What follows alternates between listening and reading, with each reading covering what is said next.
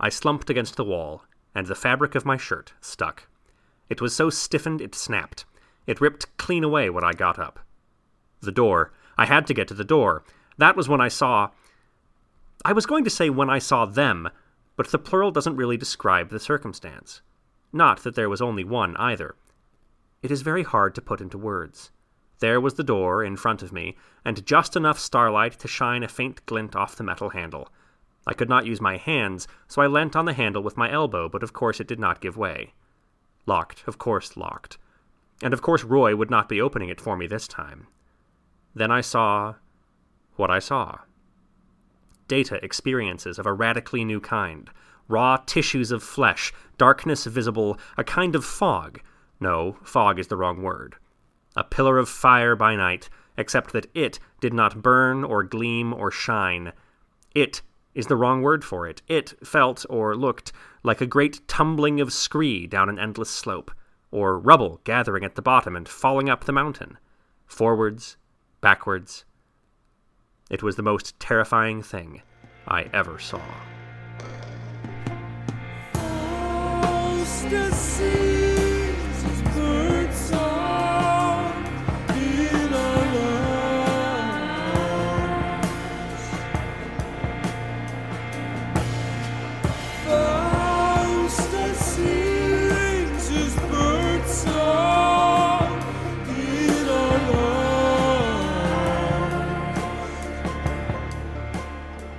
Welcome to the Big Readcast. I'm Joel.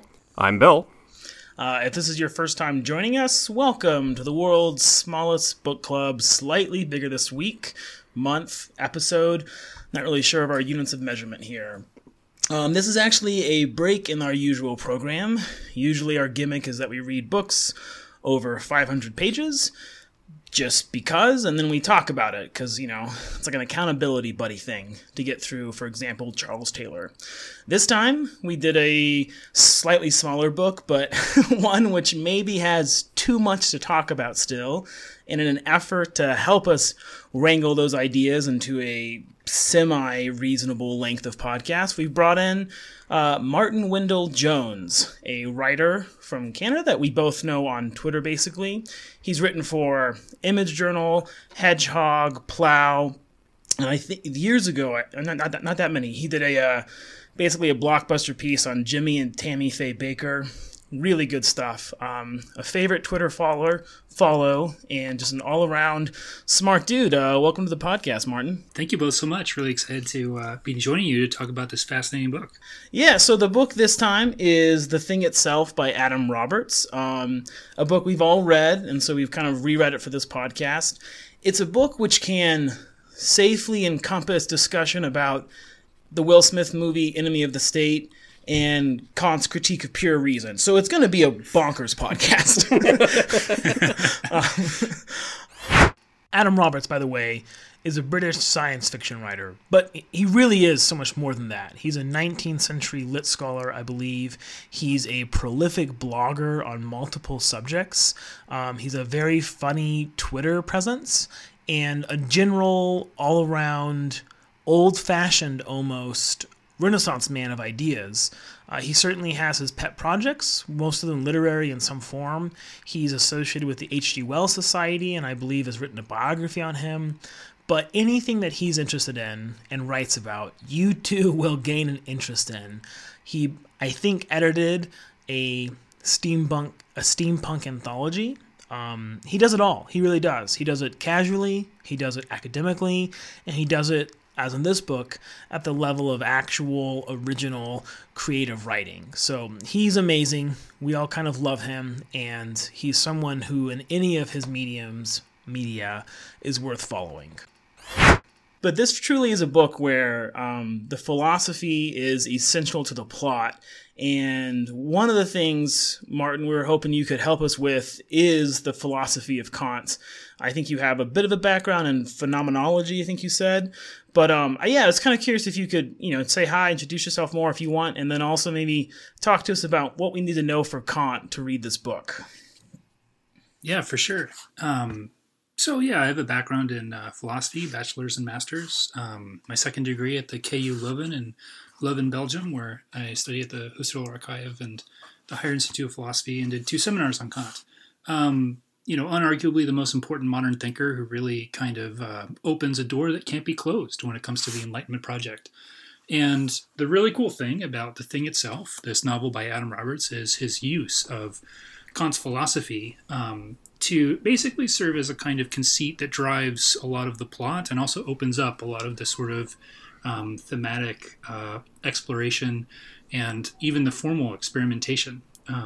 So very enjoyable how I think he ends up using this to structure the novel. And yeah, here's, the old college try when it comes to explaining Kant's ideas. So Immanuel Kant, 18th century thinker, German, sort of quintessential Enlightenment figure, and basically came of age in a time when the Enlightenment project had basically been going on for, well over a century.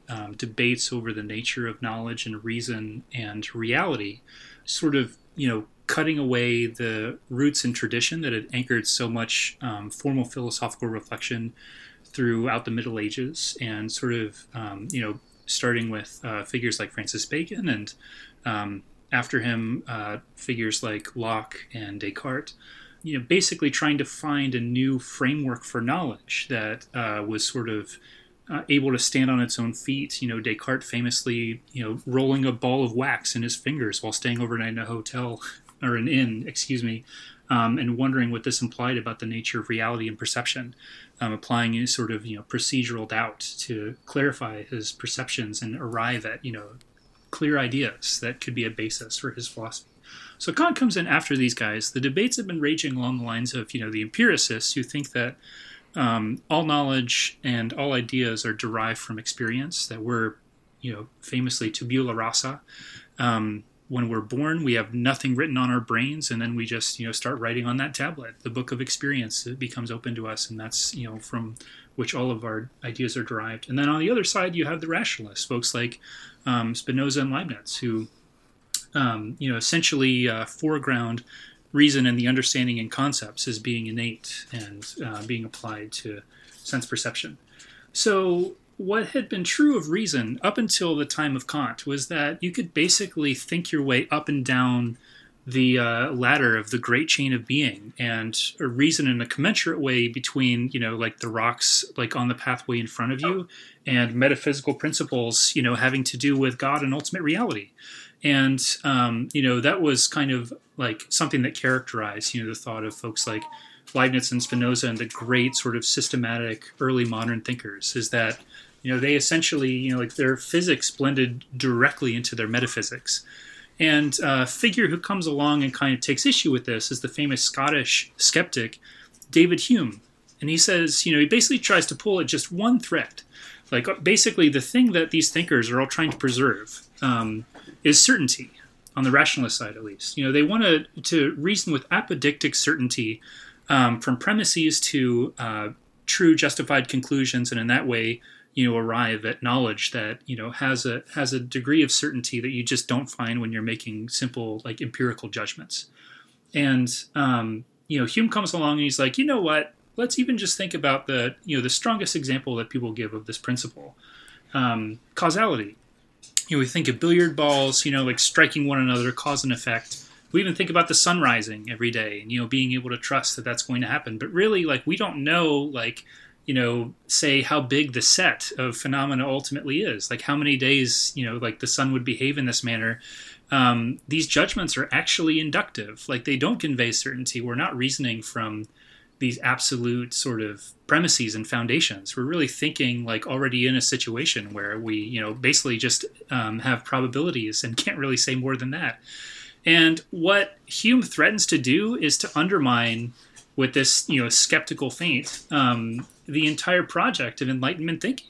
Like, where's our certainty going to go at this point? Like, what do we make of this whole project of self-grounding human reason and the civilization that we're attempting to build on top of its foundation, if we don't actually have deductive certainty in our judgments? And this famously, Kant says, it wakes him up from his dogmatic slumber. So that's our starting point with Kant, is there's been this like skeptical move, and no one's really quite sure how to answer Hume. And so Kant, proposes to undertake, this critique. And when he says critique, he's not meaning, just going in and criticizing and finding fault. He's actually talking about something more like a diagnostic. And so the critique of pure reason in particular, which is his greatest achievement, is an attempt to use reason to sound out the proper domain and limits of reason itself. And one of the things that he, says early on is, metaphysics has basically used pure reason as a way to judge truth claims, which is an inappropriate use of pure reason. What he's interested in with pure reason is the use of reason and the application of reason before any particular contents. So before we have things that we're actually judging between, before we're making, evaluations of truth and falsehood, that's the domain within which pure reason is able to operate. He says it wouldn't actually make sense for us to think that we can, make inferences about like truth and falsehood when we're in the domain of pure reason, because it has nothing to operate on. Like when we think about judgments of like true and false, especially, and what is truth, those all have to do with propositions in the world that we find ourselves in. And he says this is, essentially an illegitimate use, and this is why we get so dunderheaded about metaphysics so much of the time, is we basically mistake, pure reason as a criterion for truth, and then use it to justify these grand metaphysical systems. As Czesław Miłosz says in one of his poems, I tire easily building the stairway of abstraction. And that's, basically kind of like the mood that Kant gets into. He's just like really frustrated with these, like the man that he had followed for so long, Christian Wolff and Leibniz before him. Like there's a sort of grandeur to these early modern thinkers, but they're also, they just end up hopelessly befuddled in, like problems that are produced by this misapplication of reason. So he proposes to sort of like redraw the boundaries. And in so doing, he introduces, the doctrine of the elements, which basically is divided between the transcendental logic, so the categories of the understanding are found here, and also the categories of pure intuition, which are space and time. So these, as I said before, this is before any content is introduced into like the mind, before we have any particular intuitions. Kant says it's impossible for you to imagine, there not being space or there not being time. These are fundamental elements of human experience. And then on the other side, if you want to understand something that's entered into, your ken, floated over the transom, through sensation, in order to render appearances, to understand what you're seeing, you need the categories of the understanding. And these as well, he argues, are a priori. Like they exist before experience. They're conditions of the possibility of experience. So these essentially are structuring elements of the only world that we know, which is the human world. He says again and again, all that we can speak to, is the experience and contents of the human mind. That's all that we have access to. We can't step outside of this subjective point of view that we have. And he's really not talking about any individual person. He's talking about, capital M mind, which is sort of, a predominant interest in the period in which he's writing. So, all of this to say, in the Critique of Pure Reason, Kant basically redraws the boundaries for the appropriate use of reason, and that has to do with the sort of experience of intuition, basically having perceptions, things appearing to us, things that are given experience, and then the understanding that sort of meets with those objects that we perceive, which is dependent on the categories of the understanding. And again, Kant really wants to again and again affirm the importance of saying we really are just we're sticking to what we can say about reason within the confines of reason, really trying to be careful about what we can actually justify within this context. And in this way, Kant is trying to save the whole project of modern thought. He's basically saying if we just redraw the boundaries here, we can save ourselves from Hume's critique. And this is where he introduces, this sort of famous distinction between phenomena and noumena. Phenomena, basically talks about pure intuition, space and time, and the categories of the understanding being applied to the empirical world. And he says that's essentially the domain within which they're, within which they have a valid application. And the really the sort of the key moment that I think is sometimes lost in discussions of Kant is how he says, the way that we sort of guarantee the correct application of reason in the empirical world is through schematization. So there are categories of the understanding that had just been sort of used quite freely in, the work of earlier metaphysicians. And Kant says we have to take those and we basically have to sort of temper them with pure intuition, space and time, and in that way we produce a concept that you can actually apply to the natural sciences. So instead of something, like sort of having an inherent like substance, we would talk about its actual physical character, something along those lines. And so all of this is basically the way that like Kant transforms reason into a tool that has an appropriate use. And within its, within the context of its appropriate use, it is possible for knowledge to be saved. And for essentially the world of the natural sciences of the time of, Isaac Newton, that world is able to sort of exist in the way that, Newton and Kant imagined it. That being like the real world of the natural sciences, our ability to make empirical judgments that are grounded in a way and resistant to Hume's skeptical critique, which Kant considers himself to have answered through this sort of diagnostic process of reason. But what that limits us to is the world of the phenomenal, the world of empirical reality, human experience. And this is where he says, I can't make any claims about the thing in itself. Objects as they exist beyond human perception or outside of human perception, we can't say anything about those. We can't say if they're, innately sort of constituted or structured according to the categories of our understanding or space and time. That's simply a feature of human perception, which is the only area that we're able to explore, and with the confidence that our judgments convey logical validity and soundness. Well, we have more to talk about me, but I feel like he's safeguarding kind of the judgments, observations we can make about the phenomenal world. But he's kind of doing the opposite too, right? Like if the thing in itself cannot be kind of, if he can't actually get to it because the structure of our minds, limit basically, right, the noumena. But he is safeguarding basically spiritual truths, right? So like the idea that like science could disprove the existence of God has also been taken off the table, essentially, to put it in really crude terms. Is that accurate? Or, that's kind of me basically setting you up, to be honest. Yeah, that's kind of, going outside of, the critique of pure reason and involving also the critique of judgment and some of his other texts. He, considers himself a believer. He's basically a sort of deist, and he, it's complicated how he arrives at some of his positions that essentially they fall prey to the antinomies of reason. They're places where logic takes us in opposite directions, and you can't really adjudicate the dispute between opposite conclusions when it comes to, things like the existence of God, the existence of, the cosmos, the existence of the human soul.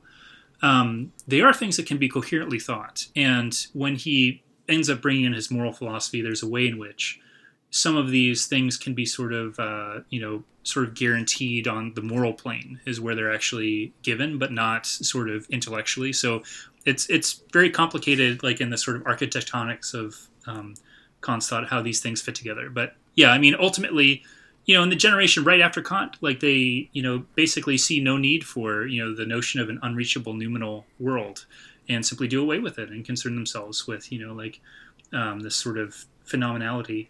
But it's the other thing that I'll mention now that I think is very interesting is that this really does sound sort of philosophical theme that, comes up again and again in the history of philosophy. And just in the last couple centuries, some of the most prominent examples, Marx with the idea of ideology, the false consciousness of the bourgeoisie, essentially like the way of thinking that allows them to feel okay with themselves and that doesn't have room to accommodate, like things that are, that would not reflect well on them or that would threaten their status, their class status. And then, of course, much later, within the context of psychoanalysis, there's this idea that Zizek picks up on from Lacan, which is the idea of the real, which is the, that in reality which evades any attempt to symbolically represent it. There's a sense in which, there's a way in which the world, exists in a way that just can't be accessed by thought. And that creates this sense of dread and anxiety that, it sometimes becomes like almost visible and, it really, it fills you with doubt or you don't know why, you think a certain way or you have these like misgivings you can't really trace. They don't really have propositional content exactly. And this, we'll get into later, of course, with Lovecraft as well. But then on the other side, there's, a more positive charged sort of valence for this, the work of, say, contemporary Catholic philosopher Jean-Luc Marion, specifically in the area of saturated phenomena. So he's working in the phenomenological tradition. They take up this sort of Enlightenment philosophical subject and they add, this notion of intentionality. Consciousness is always directed. It's always consciousness of something.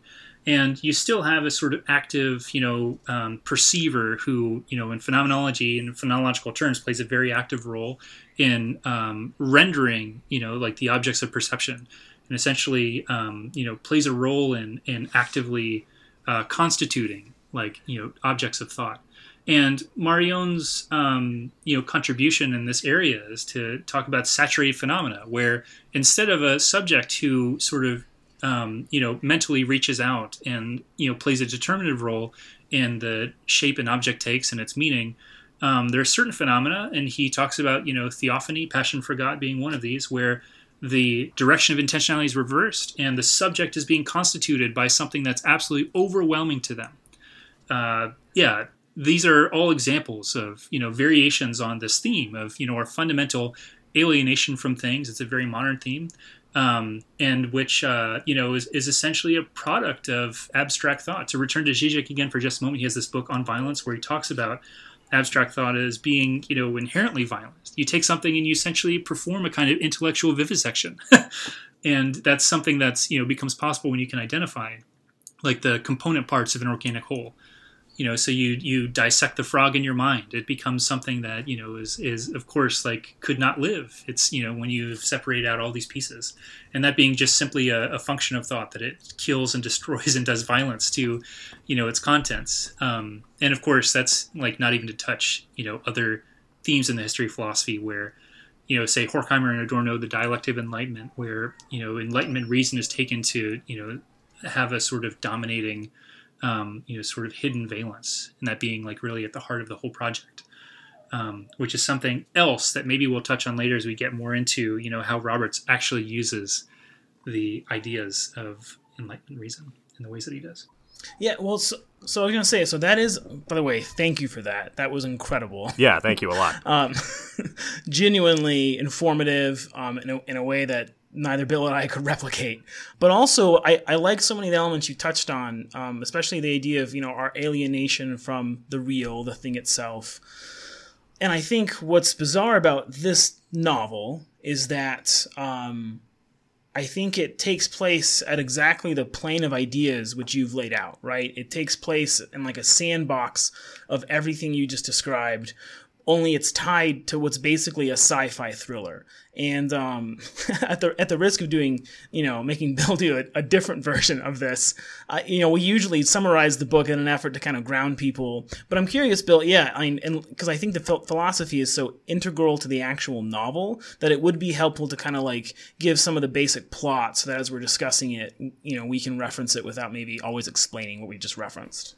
Yeah, no, I thought what I'd do... So this book is very interesting as a formal project in about 3 different ways, and we're going to get into the depth of what I mean by that and what the other 2 guys have to say about that in more detail later. So it's broken up into 12 chapters, and I'm going to kind of briefly hit what happens in each of them, because I think it's the kind of book where that would be helpful for the summary in advance. But basically, the project of this book... Well, it's a couple different projects. Let me start that again. There is no one project. It's a dozen projects. This book is a lot of maybe, projects. Yeah. But one of the big ones, and the one that I think if you had to pick one, is what if everything Martyn just said, right, about Kant's metaphysics and epistemology. So again, there's the real world, the thing itself. We can't make any claims about that. Everything we perceive about it, space, time, causality, that's structured. That's our minds, right, interacting with something, the thing itself. But all of the things we see in terms of space and time is essentially a lens our minds put over reality, right? So what if that was true, right? What if that was a scientific truth that you could prove with science? How could you use that to do cool things, and how would that impact, if those things were fiddled with, if the actual thing in itself was fiddled with somehow, how would those changes sort of rear forth into human experience? That's kind of what the book is about. Would you guys agree with that? Yeah, I think that's good. Yeah. So the book is structured into 12 chapters. Every other one, so 1, 3, 5, 7, 9, and 11, are from the perspective of a guy, Charles Gardner, and they all form one coherent narrative. Everything else, 2, 4, 6, 8, 10, and 12, are sort of short stories from the universe of the thing itself that all do definitely hook into and are important to understand the Charles Gardner narrative, but bounce around wildly from different time periods, ranging from 1900, 1695, the early 19th century, and then far into the future, right? So in the first one, Charles Gardner and Roy Curtius are in Antarctica. They're astrophysicists working in the mid-'80s to study the skies for signs of alien life. Charles Gardner is an astrophysicist, but otherwise sort of a normal dude. Roy Curtius is a deeply weird weirdo who has brought with him as his only book a copy of Kant's Critique of Pure Reason down to Antarctica, whereas Charles Gardner is reading like Dune, I think. Yeah, that's right. Roy Curtius has decided that, like we said, that the Kant's Critique of Pure Reason is correct, and the categories are the right way to think about the world, and he's going to try to use computers to prove this. But he's gone pretty far off the rails and ends up ultimately trying to kill Charles Gardner by leaving him out in the Antarctic cold and trying to have some kind of connection to the thing itself. Charles wakes up in the cold, has a deeply strange experience. He can't tell if it's hallucinatory or what, where he seems to teleport wild distances up to the coast before coming back to the outside. He sees visions he can't understand, flames and sylphs in the air, and piles of rubble rolling up mountains, all of which he understands are clearly metaphors to try to describe what he's seeing. Roy tries to kill himself and fails, and the rest of Charles Gardner's life is a disaster. He's lost a bunch of fingers and toes, and his face is scarred from the frostbite he suffered when he was left out in the Antarctic cold, and he is plagued for the rest of his life by hallucinations and nightmares. That's chapter 1. Yep. That's the kind of book this is. Chapter 2 takes us to 1900, where a gay couple are traveling Germany with a Baedeker. Is that how you say it? Baedeker? Baedeker, okay. Which is basically a collection. Not positive. Basically a collection of early 20th century, late 19th century travel guides. They're traveling around Germany, trying to not get caught out for being a gay couple in Germany in 1900, and also occasionally being interrupted by strange visions they do not understand of vast and troubling eldritch monstrosities in the sky, or groups of tadpoles writhing around on the ground. That sounds right for Germany, actually. I feel yeah, honestly. That sounds, the Alps, eldritch monstrosities. Okay, sorry, keep going. In Chapter 3, we travel forward to, I think it's about 2017. Charles Gardner has become a bin man after basically failing out of academia and becoming an alcoholic. He is constantly pursued by a hallucination of a boy who is a ghost with a burned face. He's picked up by a gorgeous woman named Irma and taken to an institute. The institute is trying to create an AI, because an AI would be able to see past the categories, right? Would not be constrained by the categories, rather, would not parse reality via the categories, and could therefore possibly manipulate the thing itself, thereby allowing humans to, do away with things like space-time and to travel enormous distances or possibly travel through time. They want Roy's help, and they think Charles can help him get it. It's a very long chapter, but I think that's basically the summary for that one. Roy is, by the way, in an insane asylum. In Chapter 4, we have a brief sort of Joycean interlude where there is a young woman living in Spain near the Rock of Gibraltar who's having an affair with an Englishman and is talking to something, a ghost, a demon, who knows what, called Pedro, and there's magic and the Rock of Gibraltar gets bigger. And then Pedro leaves her. Right? I'm just trying to... Chapter 5, Broadmoor. That's pretty good. Chapter 5 is Broadmoor. Charles Gardner goes to see Roy Curtius at the insane asylum, gives him a phone that is going to be important later, and then later when he goes to his hotel, Roy Curtius appears, having broken out of the hospital, and in the most compelling scene of absolute horror in the book, using some kind of telekinesis, pulls Charles' tendon out of his leg, thereby laming him. Chapter 6 is probably the hardest one to read. It is a narrative told in the late 17th century of a young boy named Thomas who is basically sold as a sex slave to a judge in England. It's a pretty brutal chapter. Ultimately, he ends up having sort of a strange experience with a parson out in the woods where he becomes sort of possessed by something and then develops basically the magical ability to manipulate space and time in interesting ways, kills a lot of people by basically crushing their organs, and then eventually is hung for a warlock. He also describes his experiences as talking to St. Peter. I should mention, that when at the Institute, Charles also hears a lot about somebody named Peter, but he doesn't know who that is. Chapter 7 is called Pursuit. Charles Gardner wakes up in a hospital, tries to go to the Institute. They don't recognize him there. No, that's already happened. That happened in the last chapter. Sorry. That happened in the last chapter. Then in Chapter 7, Charles wakes up in the hospital. It appears that everyone at the Institute is dead. The cops think he did it. He gets a phone, which turns out to actually be a computer, which is possessed by Peter, who's the AI that the Institute created. Peter and Charles break out and try to go north to get away from Roy. Chapter 8 is the fansoche for catching old-fashioned diseases, which is basically a little short story about future utopia where the use of applied Kant, or AK, has created a sort of a Star Trek-y utopia where we're freed from material restrictions and you can do whatever you want as long as it doesn't hurt anybody else, basically. There's kind of an interesting story there, but we can skip that for now. Chapter 9 is called A Dialogue in 4 Parts. This is told as a sort of a platonic dialogue between Charles and Peter, who is the AI in his phone, although there's also stage directions. And basically they talk about the categories, and Charles has this conversation with this AI that can see through the categories. He edits Kant's categories, adds some more, removes some. Most importantly is he thinks that there's a category called love, and he basically thinks that it's very important to think that there's basically something called God underneath the categories. Chapter 10 is the last 3 days of the Time War. At some point in the future, time travel has happened. There was a time war. People are traveling back from the future to prevent things from happening in the time war, but in doing so, they become sort of quantum shadows of themselves and eventually fade out.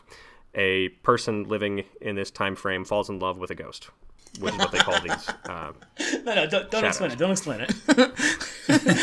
Chapter 11, called Seek and Thing, wraps up the end of Charles' story. Charles and Peter get caught by the cops in various ways. Roy breaks Charles out of where he's being held, teleports him to the North Pole. Everyone who's been involved in the story so far shows up, and Charles basically ends up watching as Roy gets shot to death, and the two halves of PETA, which we'll come back to later, get connected, and it turns out that everything that's been happening so far is PETA, basically the AI, trying to generate enough sort of energy to kick himself out of the entire constraints of time entirely. So by he, I mean they, because there's kind of a male and a female half of PETA. So they kick out from the North Pole back to 1984, causing this thing that happened to Charles back in Antarctica in 1984, possessing the girl in Gibraltar, possessing the boy in 17th century England, and then presumably kicking out of space entirely. The boy that's been haunting Charles the whole time is a vision of Thomas from the 17th century. Charles has an experience where he sees basically a series of human souls moving around. It's a beautiful experience, and then he, becomes not an atheist anymore. Chapter 12 is... Well, that's what he said. He doesn't say specifically what, but he says he's not an atheist anymore. That's great. Chapter 12 is a really beautiful coda where we see the last days of Immanuel Kant as he's slowly losing his mind. And it's a really beautiful sequence.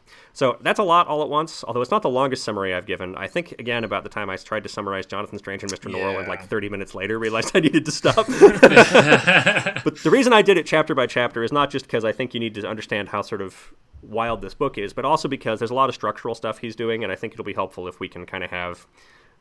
we can talk about chapters without summarizing them as we go. So, does anybody have any major notes they want to change? Obviously, I've left out most of the book, but does anybody have any other big stuff they think we should have mentioned now? I don't know if you want to get into the sort of mechanics of the plot as it relates to the structure, but the idea of PETA basically in the 2017 Arctic sequence ramping up to jump right back out of time, and then each of the chapters representing the ripples forward into the future that allow for time travel to be possible, but then also each of the occurrences in the earlier chapters, the Baedeker chapter, the 17th century, those being the steps that PETA is taking as he's launching himself out of time.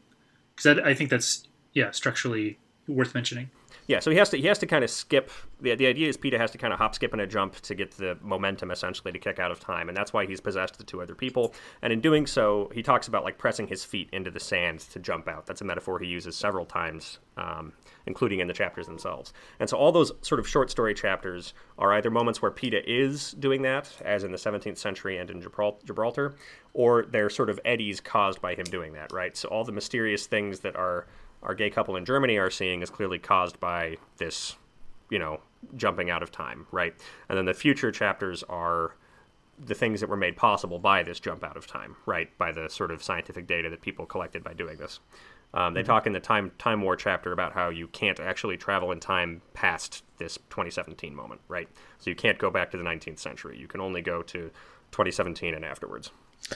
So I think so. I have like 1,000 questions for you guys about alien life forms in the Germany chapter and more. But I did want to kind of tie together these two important pieces of table setting, which is that I am someone who essentially has no real context for Kant. I did, I was in philosophy undergrad in kind of, one of my generic Western philosophy classes. I definitely read some Kant and didn't really get it probably. And then I had some more information about Kant given to me when I was doing a master's in English. But again, I was like an actually bad student. Like sometimes Bill and I joke about that, but I was I was like almost an autodidact who got degrees on accident because I just read what I wanted to and kept getting degrees. But all to say is this book it's a sci-fi thriller, sci-fi romp, right? The goal is to kind of, I think, move you through it fast at the, with the impetus of plot, obviously. But I came away from this book, and this is kind of, for you, Martyn, if you're okay jumping in, like I came away from this book feeling like I could talk about Kant at least at the level of Spark Notes, right? Like I might not have like a good idea of anything that's outside of this book as far as, some of the things you mentioned earlier, but I feel like he really does accomplish a didactic project that's very hard to do in fiction. And I was curious, as someone, who knows Kant better, like, does that feel accurate to you? Like, do you think taking Kant, obviously, you can kind of tell where Roberts is doing his own stuff. He has PETA explicitly edit Kant. But at the same time, I feel like you could actually read this book with basically no information and come away with a genuine, at least, impression of what the categories are trying to describe. Do you think that's accurate? Yeah, you'd get, I think, there's even the diagram at one point of the, the 12 categories, right. And the 4 divisions of those. And that's, elaborated at length in, I think, chapter 3. The stuff that, Roberts takes from Kant, he represents, I think, accurately, but he also, obviously it's tendentious. He has a purpose for all this, and he really, most of the time, he's really just taking what he needs to make his conceit work. It really is kind of like a very sophisticated MacGuffin. Yes. He's not exploring, some kind of, like a hard sci-fi, sort of empirical paradigm. It really is just like a thought experiment that turns into, what if it were possible to manipulate reality as such outside the context of human construals of that reality? He says in comments on a blog post at the New Atlantis that I believe one of you linked. He says, he was really taken with this comes up in the book too. It's the idea that our original ideas about robots, they basically resembled us. And then, we realized, in the 1970s and 80s, a robot actually looks like a sort of single arm that articulates at 7 points and installs a single bolt into the chassis of a car on an assembly line. Right. And so it was kind of, a process of developing technology beyond, sort of the first model that we had for that type of technology, which was essentially creating it in our own image. And that's, I think, sort of through line for, the idea of the thing itself. There's a way in which a lot of this has to do, as all good sci-fi, has to do with our current world in an important way.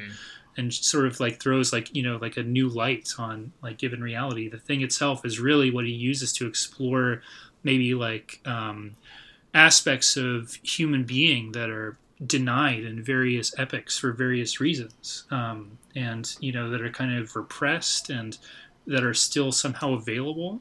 And that's I think what he's getting at, keeping things in kind of a literary context. He's using it to expand the stock of available reality for us. Yes. This sort of these imaginative chapters where he does very effective pastiche and mimicry in some cases. It's incredible. The Molly Bloom-esque chapter of pure affirmation. It really does work, as you said in your notes, Joel. and it's something that probably shouldn't work. But like the idea, like that chapter being one of affirmation, a woman without social capital in a time when like her longing and her desire and her own thoughts, being capable of growing, in physical size. This rock, right at the union or the point of meeting between, the European continent and Africa. It's all like, I guess the thing that's most interesting to me about the philosophy is how he actually successfully transposes it into this literary project. There's a way in which it could become really pretty stultifying pretty quickly if he was just interested in conveying ideas to us. But he really has a sense for how those things kind of ramify in our experience and how they, point to really important realities. I mean, this is, classic sort of, kind of ironically for the Englishman that he is, he's interested in, the scale of continental questions. Like, Yes. things that really get to what's important in life. And that's just obviously not the direction that analytic philosophy has gone in. But it's something that you still glimpse with people like Kant, the great systematizers who are able to essentially create an entire intellectual edifice. It's kind of breathtaking. Like reading Kant, I'm just filled with admiration for, a mind that could produce something like this giant glass palace in the sky, which is the critique. And the ways that, Roberts, who is, like quite brilliant in his own way, actually makes use of those concepts for literary purposes. That's what's most impressive to me. Even as he does get, like the pieces of Kant's philosophy that he wants to use, he gets them right. They're not the main point of what he's doing. Well, and I think the way that he fleshes them in plot, you're right. I think he makes them immediate in a way that I was surprised by. But I do love that. I mean, there's definitely like a romantic rejoinder going on, right? Like the idea that, and romantic both in a literal just love sense, but also, you kind of mentioned it earlier with Kant, or maybe this was in your notes actually, the Kant chapter at the end of the book. He's thinking about electricity, which plays a big part in like Frankenstein, for example, and the romantic rejoinder that's coming, kind of the chaos that breaks up the neoclassical neatness that Kant is a part of in some ways. I feel like this book also does embody that, because every time like you actually get around the human categories, right? Roy Curtius and the narrator Charles, but even these other characters who kind of see these wild things, they are made more free, but it is like there's a chaotic element to it that makes it freeing, not like a neat element that makes it freeing, right? Yes, I completely agree, and I think that's that's one of the upshots. Like, really, it's coded in the project, in Kant's own project, the idea of the thing itself, at least in how Roberts uses them. This kind of this like reservoir of like meaning and sort of human dynamism that is really not something that can be surrendered. It's irrepressible ultimately. Like, Yes. Every encounter that these characters in these chapters have with the thing itself, it seems to me that there's something that's kind of unlocked, or that they're freed to do or think. There's something like sort of transformative that happens, like something that's activated in them by these like bizarre, occurrences and visions and all the different ways that it manifests. And I really also like the way that, as you're saying, like the Kant chapter at the end, he's, really, in his dotage, in his senescence, he's confused about who his butler is. He's filled with sort of like ambiguous yearning that makes him question whether he got his entire moral philosophy wrong. Whether, he should instead have provided some justification for the embrace of, like desires that he considers to be forbidden. And again, this is one more, like experience that like when he's basically just starting to lose his grip on his faculties, or really like he's pretty far gone in that process by the time we actually encounter Kant at the end of the book. It's at that point that he becomes open in a new way to life, even if only privately and only in the context of his own mind. And it's interesting to me. I didn't actually look this up if it's a real figure in history, but, Dr. Augustine, of obviously the reference to the famous Christian philosopher, with his book on Galvanism, which, became this intellectual fad, as you mentioned, that, Mary Shelley took and, used in the context of this new Gothic fiction. the sort of proto sci-fi that it gives rise to, and how the horizon is really like within view for him as he's passing out of life. As we head into the 19th century with Romanticism and the kind of like return of very assertive like irrationality and upholding of like the wild dynamic forces at play in human life that aren't containable within neat rational schemas, and how that really like thought is a human project, and often it's a project of real passion, and is subject to those same forces, and there's a way in which it needs to be honest about its own like context and the things that give rise to it and its own nature. And that's one of the things that is so beautifully brought into the content of this book, is how like no matter how robust the purely intellectual side of the project is, it can't completely cut away that irrepressible, unexplored, bottomless reservoir of like new sides of humanity, which is really what the thing itself, I think, is kind of pointing to. Well, we'll get into theology later, yeah. I think, but like, well, I was gonna say, I think it's a project that like it marshals all of the, like you said, impressive intellectual, artillery of Kant and other things. Like, there's a whole, he has a whole philosophical project going on, which is in, conversation with a whole stylistic, history of literature project that he's also messing around with. But I think, I think he is marshaling the artillery of all these big ideas in the name of basically these very touching points of, human expression. And for me, I mean, like, okay, this conversation, by the way, sorry if everyone's listening, it is going to be all over the place because the book is just, it's crammed with so many ideas. Like, we're already talking about the ending, but because you brought it up, Martyn, and I brought it up too, I guess, but I don't know if this is true for you guys. I thought the ending was beyond touching, and I think it captures the way in which the intellectual project enables kind of the emotional ideas and emotional whatever context, because like the boy, some version of PETA basically that he seems to be talking to, Kant, they have this discussion about senescence being a sort of expansion, that there's this way in which, yes, this kind of bodily mode of mind is ending, but that the degradation is also sort of a new beginning of the soul. And it sounds all abstract and almost like Plato-esque and whatever else, but I found it really, really touching because, I've known people in their dotage, and I've known people in their senescence, and there's a way in which like he's giving them like a certain, like you said, irrepressible human dignity.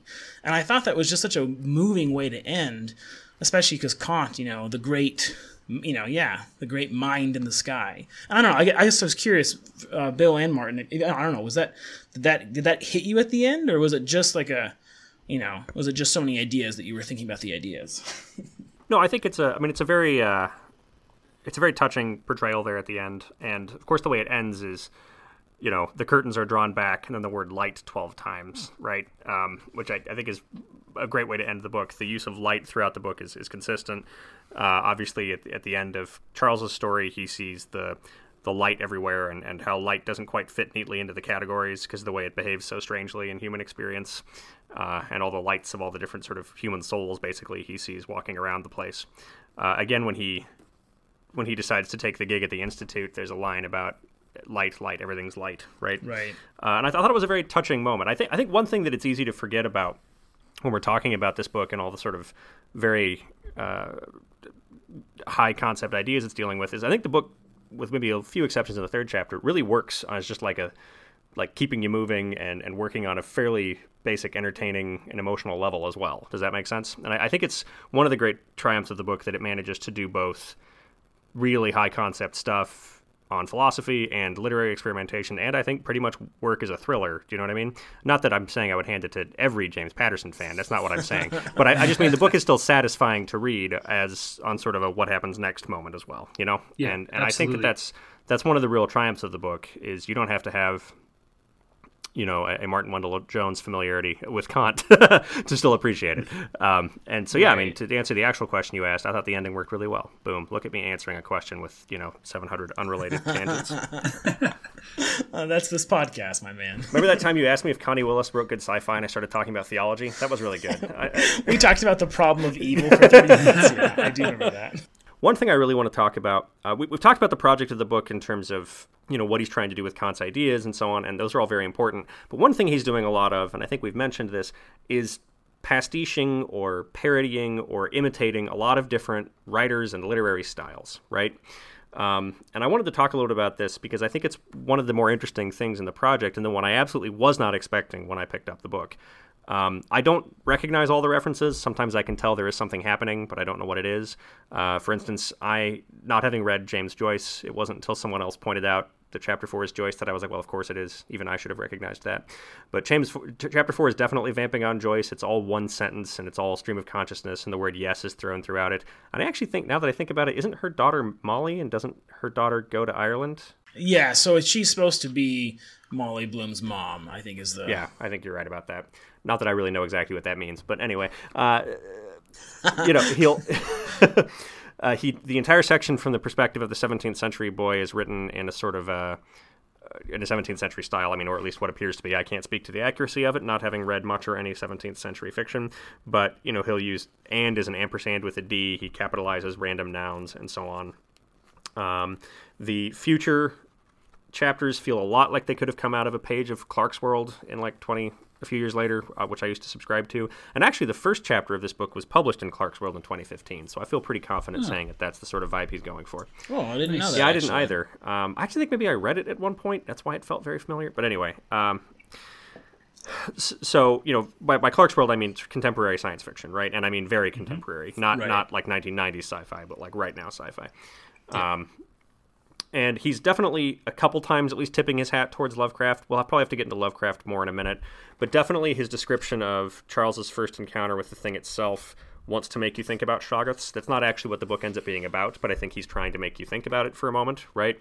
So when he sees it, he says, for instance, there was a hint of, I'm going to say claws, jaws, a clamping something, a maw, not a tentacle, nothing so defined, which feels a lot like a more modern attempt to do Lovecraft's, I couldn't describe it, but I had a simultaneous, impression of a human, a dragon, and a squid. You know what I mean? Or an octopus. That same sort of like giving you just enough details to get your brain working.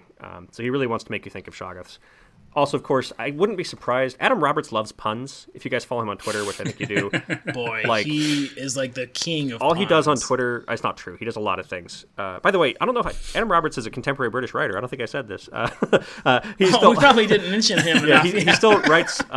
He writes all kinds of stuff. This is the only book-length work of his I've read, but he writes criticism. He writes novels, all kinds of stuff, mostly sci-fi, I think. And he also writes just a metric ton of puns every day on Twitter. It's like a job. It's incredible. And so I would bet decent money that this whole book came about because he said, what if I wrote something called The Thing Itself that was a horror novel set in Antarctica, like The Thing, like John Carpenter, only about Kant, and then he just really followed that all the way. I would bet actually decent money that is what happened. Because actually most of the book does not happen in Antarctica, but the cover is, two guys in an Antarctic wasteland, and it's The Thing Itself. So I would bet, again, just a lot of money that that's what happened. Well, so I have two ideas from that, though, which is one, I think it's so funny because he even explicitly references The Thing, right? He says, it wasn't like that at all. It wasn't thingy, which I actually, I don't love, to be honest. I actually think he needed to cut some pop culture references, but I liked it as a starting off point because ironically, though, like this book isn't I think if it's taking a current like kind of film or kind of pop genre trope, it's actually what I call like the person in your ear knows what to do and you're on the run genre, right? So like there's lots of there's been recent ones that are about AI specifically, an Australian film, Upgrade, one recently with Melissa McCarthy, Superintelligence. I think I can't find my note. And then actually, but even to me, it felt like pace-wise and set-wise, like the set pieces really recalled me to Minority Report. And I think that like the thing about Adam Roberts, which I might go back and throw in a little insert about who he is at the beginning of this, but he is like the intellectual omnivore, right? He consumes everything. I mean, I think he did a Latin translation of Finnegan's Wake, which that sounds right. I don't know why.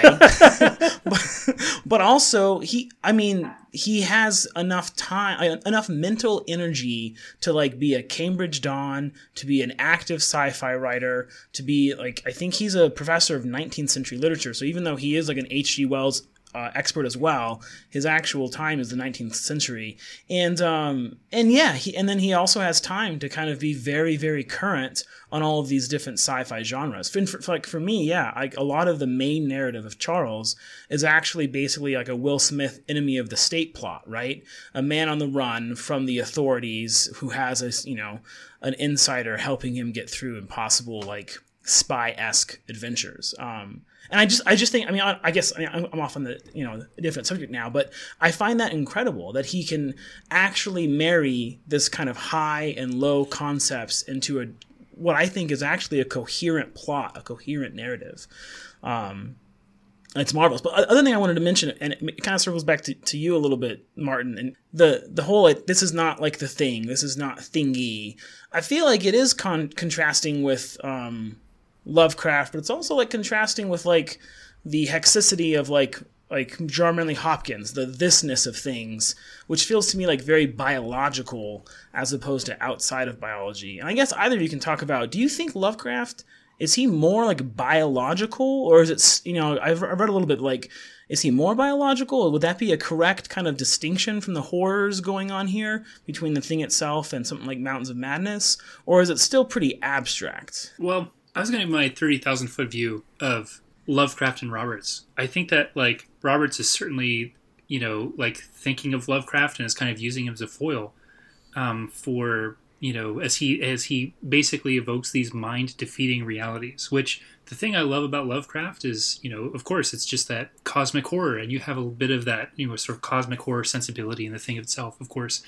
But fundamentally, at the most basic level, I think that Roberts is creating a universe that's like in which the fundamental reality that defeats our minds is one that's not inhospitable to us. Like Lovecraft, I think of like the non-Euclidean geometries, and like the people fleeing like Cthulhu's island, and and just the sheer, it's like a universe that I think does have kind of a Darwinian aspect, to speak to your reference to biology and biological writing. Like there's a way in which these are just like absolutely massive, ancient, ghastly monsters that have simply no concern for human life, just as we don't have concern for like the ants that we, crush, inside our homes. And, it really does follow sort of like the bare logic of survival and domination and destruction, and that's all that there is to it. There's not, there's not even a malevolence. It's like a sort of like disregard for, like our tiny puny selves, and the sort of horror of, like these realities that are so in excess of the human mind capacities and constantly overwhelm us. With Roberts, with the way that he used The Thing itself and the way that he sort of hinges this theological argument, you have instead, like the scene at the end that we already mentioned or in chapter 11 with, Peeta bathed in light, like this sort of like, this many splendored environment where we see this constellation of human souls that are just, sort of like as though they're under, like illuminated stained glass and showing all these different sides. And even Peeta, themselves, like showing, like a male and a female side, for both the narrator from the Bloom chapter and then also Thomas from chapter 6, like sort of being combined in one visage and being sort of like the hosts for this like super creature. But he talks about like the fundamental question being whether the thing itself is fundamentally essentially if it's lifeless or inert, or if instead it's something else. And Roberts clearly wants to show that, like for perception to work, for us to be able to inhabit a mental universe at all, for there to be, an idea of coherence, the transcendental unity of apperception, everything else, like, the thing itself it is essentially accommodating itself to us. It's the sort of like unreachable, figure of divinity, but that, is the condition of possibility of all human life and experience. And in that way, it's, of course, very, very different from Lovecraft. Like there's a sense of like menace and threat as with anything unknown. But as, you see this in like the sort of spiritual writing, like the sort of divestment of experience and everything that you can be confident in and rely on. As you sort of go spelunking in ultimate spiritual reality, like St. John of the Cross, right. You basically let go of Yes. your ability to sort of conceive of things and really, articulate with concepts and establish sort of your intellectual domain. You divest yourself of all of that and open yourself up to kind of like pure experience, which is like deeply unsettling if you take that sort of thing seriously. For how it just, basically decenters your own mind from your own experience. And so it has a sort of like threatening and destabilizing aspect, but at the same time, like, while it's not safe, it's good, to, Yes. drop in like this little C.S. Lewis reference, which I wonder if Roberts has, written about Lewis. Actually, they seem to share some interesting preoccupations, but there's a way in which like Roberts is kind of finding a new creative direction for something that does show signs of being in kind of like a Lovecraftian lineage. Although I think of like Roberts' bibliography, like H.G. Wells is the one that he's written the biography of. I'm not sure what his actual interest in Lovecraft is, but I think that he is consciously evoking the connection in a number of the set pieces here in the ways that I think is like most effectively in the Baedeker chapter 2. I love the way that the sort of experiences of the narrator, his name is Harold, right? I think that's right. But so the way the narrator of that chapter, has these sudden visions that terrify this entire town, and then in the very next line, he's back to, like listing the number of, like Protestants, members of the military, and Jews in some German town they're about to visit because of, like the guide that he's using. I love the way that it evokes, like, essentially the character of trauma. Like, there's something that just can't be incorporated into experience or memory. That's at the same time that you've been witness to. And that, provides, again, this sort of, like, undercurrent of dread and anxiety. The thing that you can't actually look at, that you can't face, that you can't sort of like bring into some kind of circuit with the rest of your mind and your memory.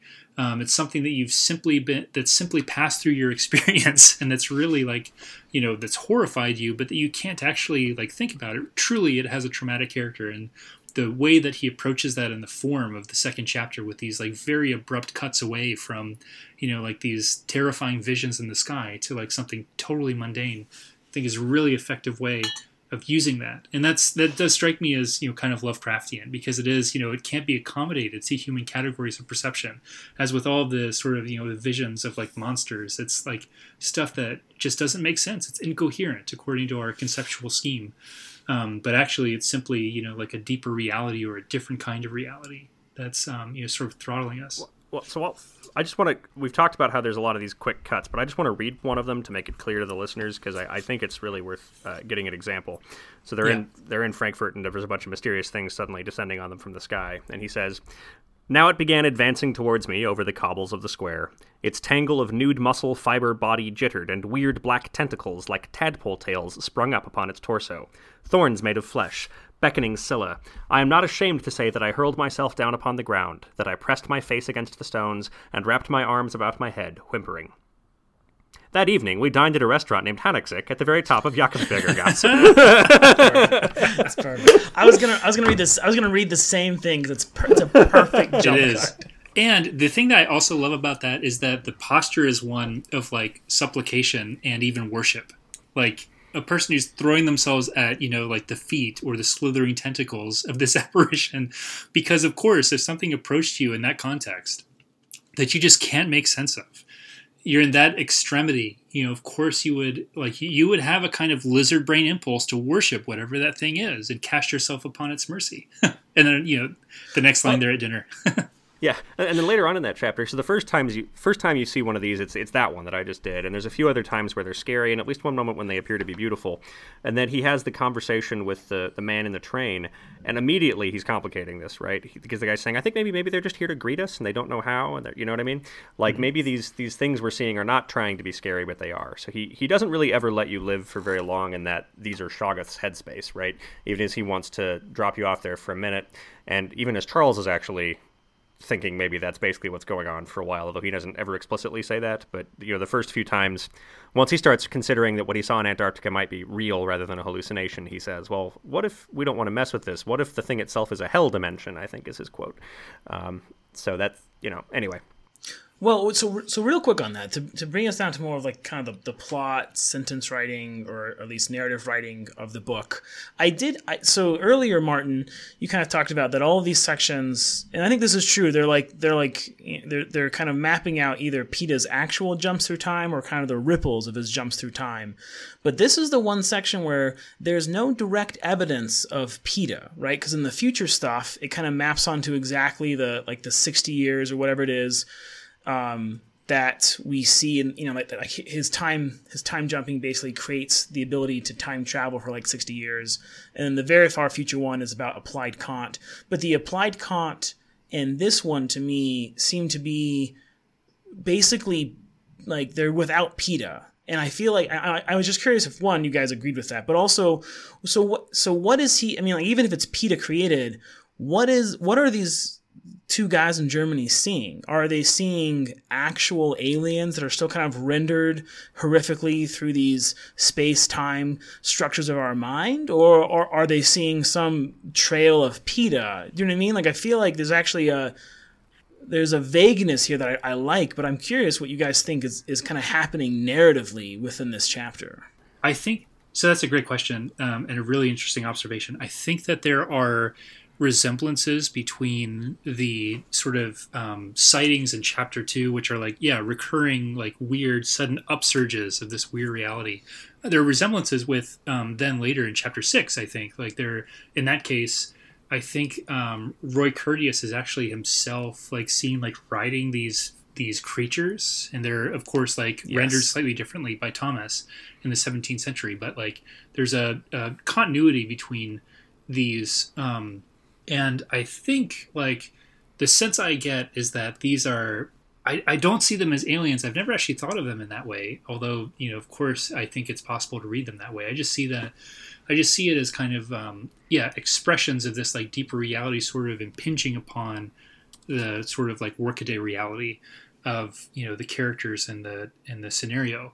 The actual question that I have as well when it comes to chapter 2 is whether the Albie, one member of this gay couple that's traveling through Germany, whether it's the same character as, also appears in chapter 4 in the sort of Molly Bloom's mom section, where he's the lover of this woman who ends up giving birth to this, to Molly Bloom under that reading. But so, it's an Albie who's, conceivably sort of part of the same timeline, maybe, or maybe it's just meant to be a kind of echo. But I was wondering if you take them to be the same character, and what the significance of that would be. I'm not totally sure, because obviously in the 4th chapter with the Bloom chapter, there's the pregnancy and the the baby that is to be born, and also obviously there's a kind of the parallel to the sort of conceptual apparatus that only allows certain perceptions through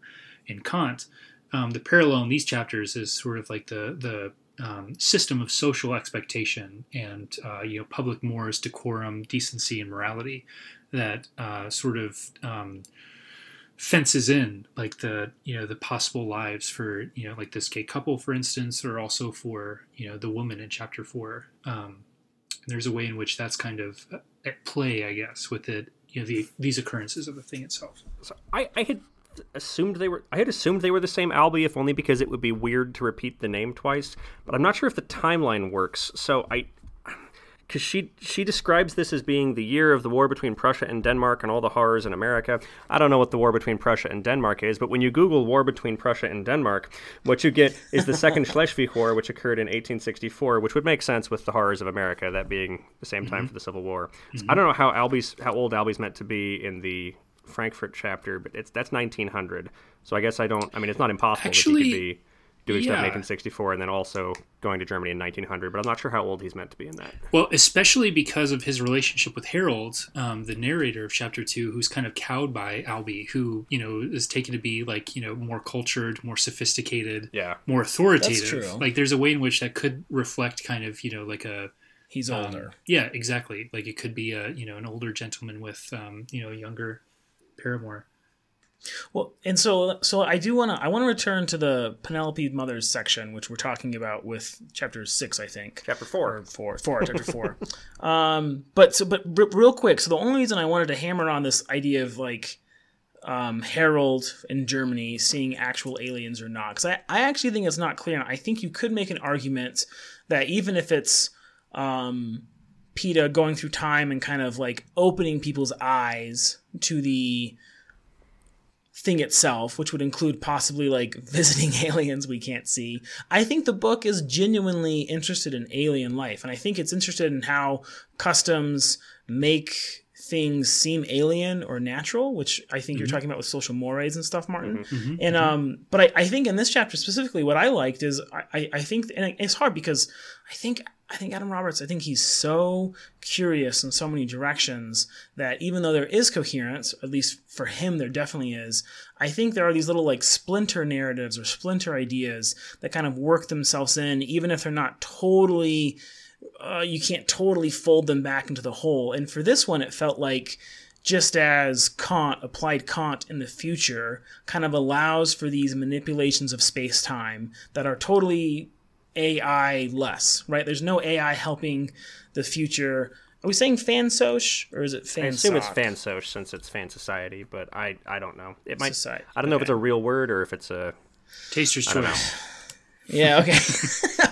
okay. So the future fan-soch is like that's not created by PETA, right? That is a PETA-less kind of moment of using Kant to manipulate sort of various material things. And it feels like actually to me that Germany is a mirror chapter of that, in which, again, I'm not sure this is totally what Roberts has in mind, but I think you can make the argument that he kind of puts it in there that like the reason the 20th century is full of UFO sightings is because we started to imagine UFOs. And so even though like we're still not seeing the thing in of itself, and we're still not seeing aliens per se, aliens as they are, the new imagery allows some people to see whatever aliens might be in this new dimension that H.G. Wells has helped create, this new imaginative, kind of imagery. Yes. And I think I liked it because it was just another way for him to say like, look here, like here's what philosophy can do in the future, but here's a similar role that sci-fi is playing in the past. Yeah, I really like that. And I think that there's also, there's a neat parallel with like, Wells kind of making possible certain kinds of perceptions. The thing itself manifesting maybe is almost like alien life. There's a parallel, of course, with what we've already talked about at the end of the book with Kant. Reading about Galvanism and the intellectual fads that would, give rise to Frankenstein and Mary Shelley. Right. So it's like two different birthing points for sci-fi in different iterations in its history, which I think is like a really cool thing to plug into the structure of the book in addition to his other, the other sort of cultural touch points he plays with, obviously like The Thing and with Lovecraft. Like there's a way in which he's placing characters at like origins and seeing the ways in which their perceptions are able to be expanded by these notions, because the categories, even though they are like limiting, they're also as Kant says, conditions of possibility of experience. Right. They're enabling, and that's that to which the thing itself accommodates itself in human experience is human perception, and why like Robert's character Charles comes around to the possibility of it's having this like positive sort of valence. It's being like full of life. It's like being accessed by love. Like all of this kind of like points in the same direction. So I do think we need to, however tenuously we approach it, we've given some justification for the literary experimentation that Roberts is undertaking, but I'm curious on two levels. You guys can make it as maybe book club level or as intellectual level as you want, but I'm curious how each pastiche struck you, or maybe your favorite kind of experiments of sci-fi and historical writing. And I have my own little pet theory, but I'm curious how you guys feel these stylistic chapters play into the narrative at the level of plot, but also maybe just like the intellectual project that's going on. Why do we have a chapter that is done in the voice of the last chapter of Ulysses? You know, why do we have a chapter that's done in this 17th century voice of confession? I guess, Bill, maybe I'll make you go first. I'm just curious what you think. Yeah. I think one reason, and I think this is very important, and my guess is it's actually the right reason, is because it would be fun if we got to do that. And that's not a joke, and that's not, or is a joke, but that's exactly right, I think. I think that a lot of this book is Adam Roberts having fun with the idea, even as he's also chasing it to ground. Does that make sense? Yes. I think sometimes it actually leads him into trouble. I think sometimes Charles's narration, he's trying to have fun with it, and I think it actually falls on its face. I think Chapter 3 is actually bad, actually, I think is the way I would describe Chapter 3, which is a shame because it's the third chapter of the book. I think the other 11 chapters are excellent, and I think Chapter 3 is actually not very good.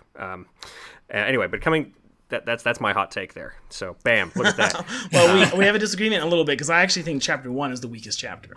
Well, which we can come back to. Let's keep going. No, anyway, I think that, but I think that he wants to have fun with everything, and I think that's the first reason. Wouldn't it be really fun to write a short story in a Joycean style that also dealt with the sci-fi thing, right? On the other hand, I think another reason to do it is to show the sort of, as Martyn was saying earlier, right, taking these sort of marginalized people, right, you have this sort of woman with no social standing in, I guess, Spain in, 1865, who suddenly has this sort of transcendent experience, and even if she can't control the rest of her life, she can change the Rock of Gibraltar, right? And it's fun to see that from her perspective, and doing that in a different literary style makes you really appreciate what a different person this is, right? And I think again, by showing us this different way of thinking and showing like the way Thomas is thinking in the 17th century, we can get into his way of thinking by changing the style as well. Does that make sense? Like it helps us clarify, not because he has some surprising reactions to things, right? Like a lesser writer would have had him develop the power to basically kill people with his mind and have him kill all of them and go off and live a life of happiness and luxury, right? But that's not what actually happens, right? He kills a few very abusive people that really nobody could fault him for, right? And then he feels so bad about what he's done that he allows himself to be executed, right? Even though he is, at this point, Dr. Manhattan, basically, right? Like, you know what I mean? Right, yeah. And I think that the stylistic change helps us to get into this sense that this is a different mind than what we might be thinking of, right? I also think that they serve as signposts that these are different chapters. I mean, that sounds silly, right? But, like, these aren't the same people, right? When you pick up Chapter 2 and you have this, like it clarifies that these are different things. They're not all going to be connected to our Charles narrative, right? So it's like when you have your flashbacks in black and white in your movie. You know what I mean? Does that make sense? Mm-hmm. Yep. So I think those are the reasons. It's fun. It gives us a better way to read into these people's minds across these different points in history, and it also signposts more clearly which chapters are Charles and which ones aren't. Those are my answers. I'm sticking to them. Anything to add, Martyn? Or? Yeah, I would say that it really the even number chapters that take us to all these different points in the timeline also carry forward the central theme of the book. I really do see, in each one you have such a specific voice, such a specific point of view on the world. With Robert's incredible range, like he does this very effective voice of the late 19th century, which was just a time of, like terrible inflated purple prose, like a lot of, he's just like incredibly indulgent. I mean, like I'm a big William Jennings Bryan fan, and he represents, like some of the worst rhetorical excesses in some ways, that period, which were shared, on both sides of the ocean. There's a reason that, we're not really reading people from that immediate period, and why the American Renaissance happens in the mid 19th century and then in the 1920s, skipping over quite a lot that's I think like represented in obliquely in like this like super indulgent inflated like style for the Baedeker chapter. But anyway, there are for each of these chapters there are there's such a specific voice, such a specific window that's opened on the world, and a set of limitations. And that's, like basically the playground for, the manifestation of the thing itself, the ways in which like he's able to apply pressure to each of those points of view. In the 1900 chapter, just like can't be accommodated, it has a traumatic character. Chapter 4, with the Molly Bloom chapter, we have, at the end of Ulysses, this section where after all of the preceding, like tumult and action, you have this pure moment of affirmation. Bloom Molly Bloom said, concludes the book with the word yes. And that's a choice on the part of Joyce to, end on the most affirmative word in the English language. And there's this sort of way in which it's Ulysses is in some ways like the in terms of at least fiction, the capstone of the high literary modernist project, which involved taking 20 centuries of art and like a globe full of languages and putting all of those in the service of a unifying artistic project. Like that was part of the spirit of literary modernism, I think, was like we have all of this available to us in a way that is unlike how we've ever had it before, a kind of new possibilities, which is why Joyce's final book, Finnegan's Wake, I think there's something like 70 different languages represented. It's really essential to the project, like this incredible bringing together of all of these things. And still, that project is one that, was succeeded by others. There's, it wasn't an ending place or ultimately a capstone.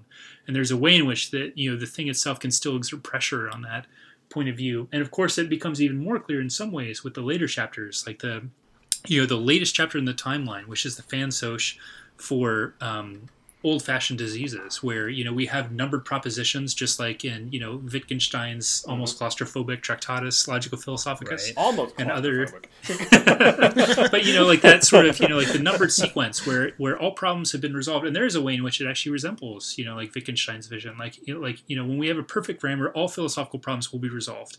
What's the greatest philosophical problem according to Camus? It's the question of whether to kill yourself. And Right. like in this utopia where all of our physical needs are being met, like the last sort of like horizon for human action would be something that goes against like the one value that they are not allowed to sort of step outside of except under extremely specific parameters, which is that of human empathy.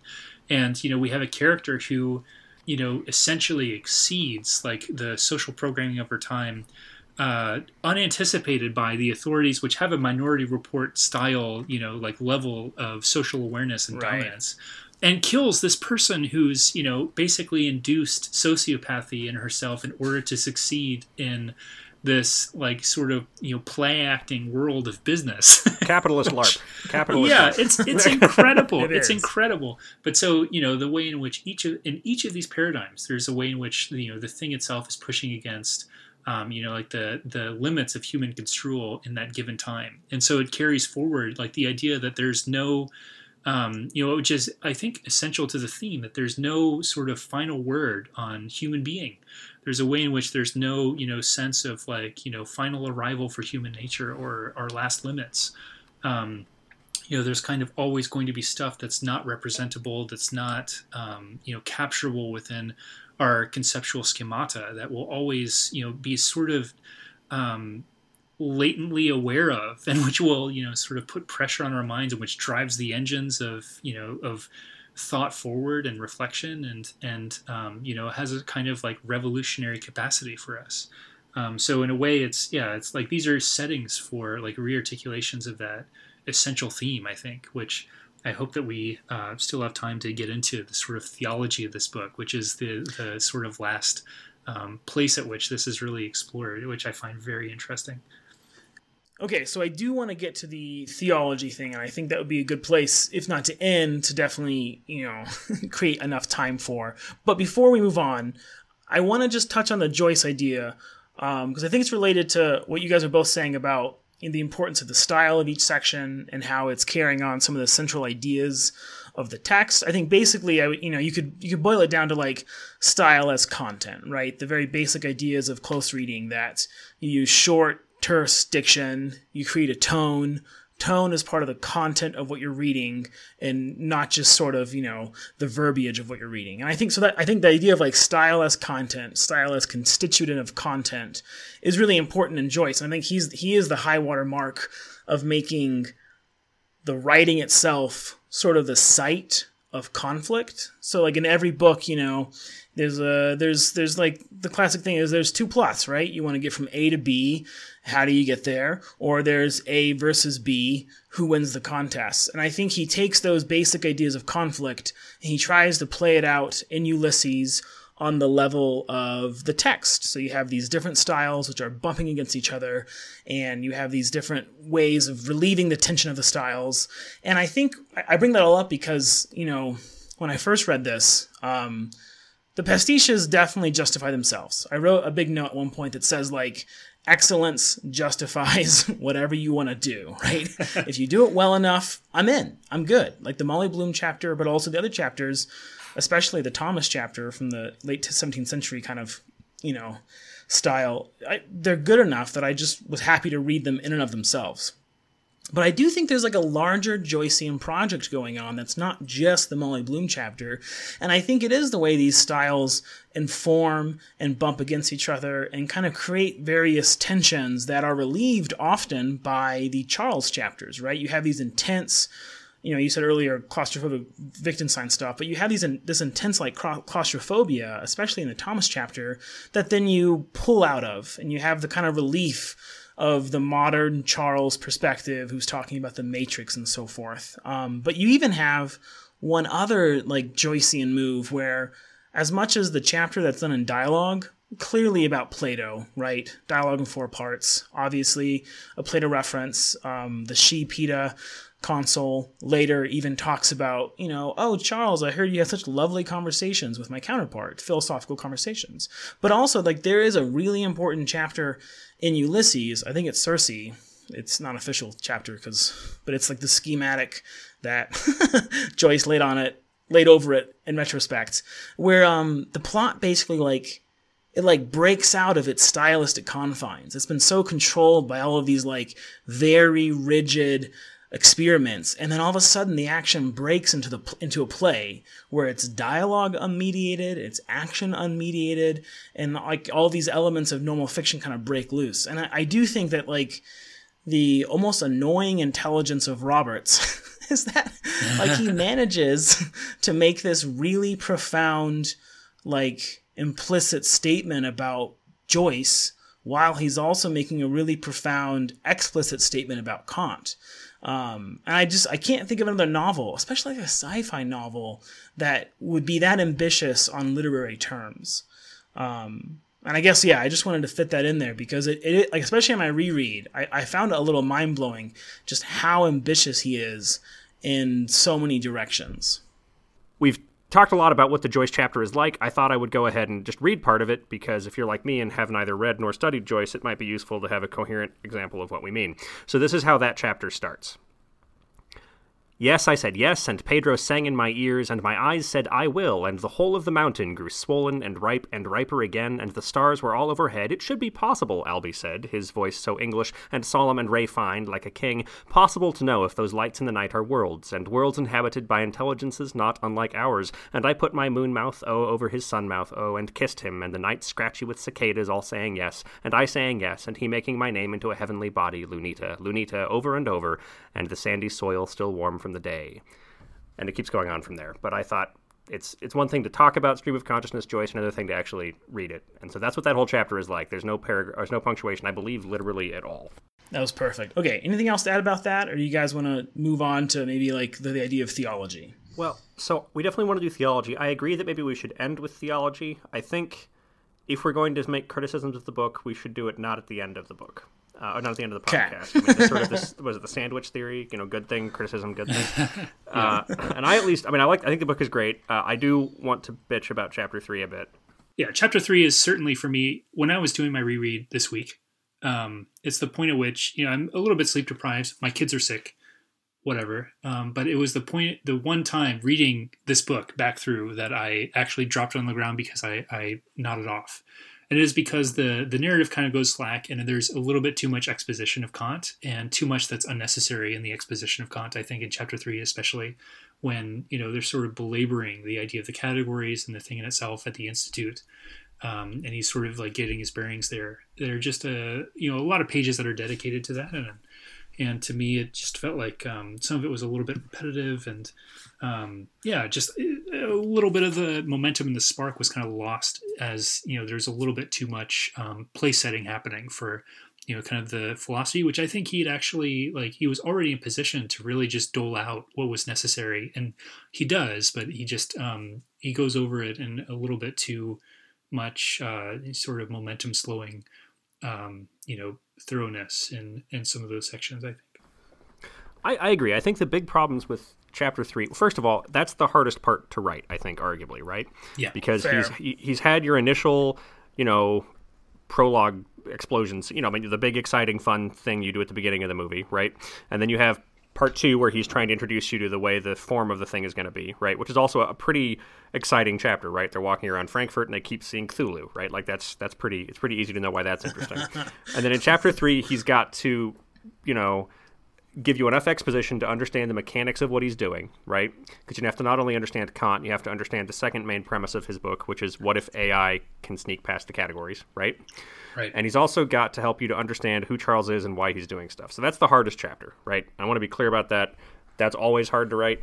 I say that like I've written any novels. I haven't. But it appears to be the case that sort of thing is always the hardest to write, right? The exposition, the world building, the putting the pieces on the table. So I'm not sure there's a way to write this chapter in a way that sets the rest up that isn't going to occasionally make you be like, yes, I get it. You know what I mean? That said, I don't know if we needed 20 pages dedicated to how much Charles is an incel. Right. Which he actually literally uses the word involuntarily celibate, which I'd have to check the timeline on whether that was in the popular consciousness. I do think it predates the sort of incel discourse that you're referring to. I think so. But I thought that was funny.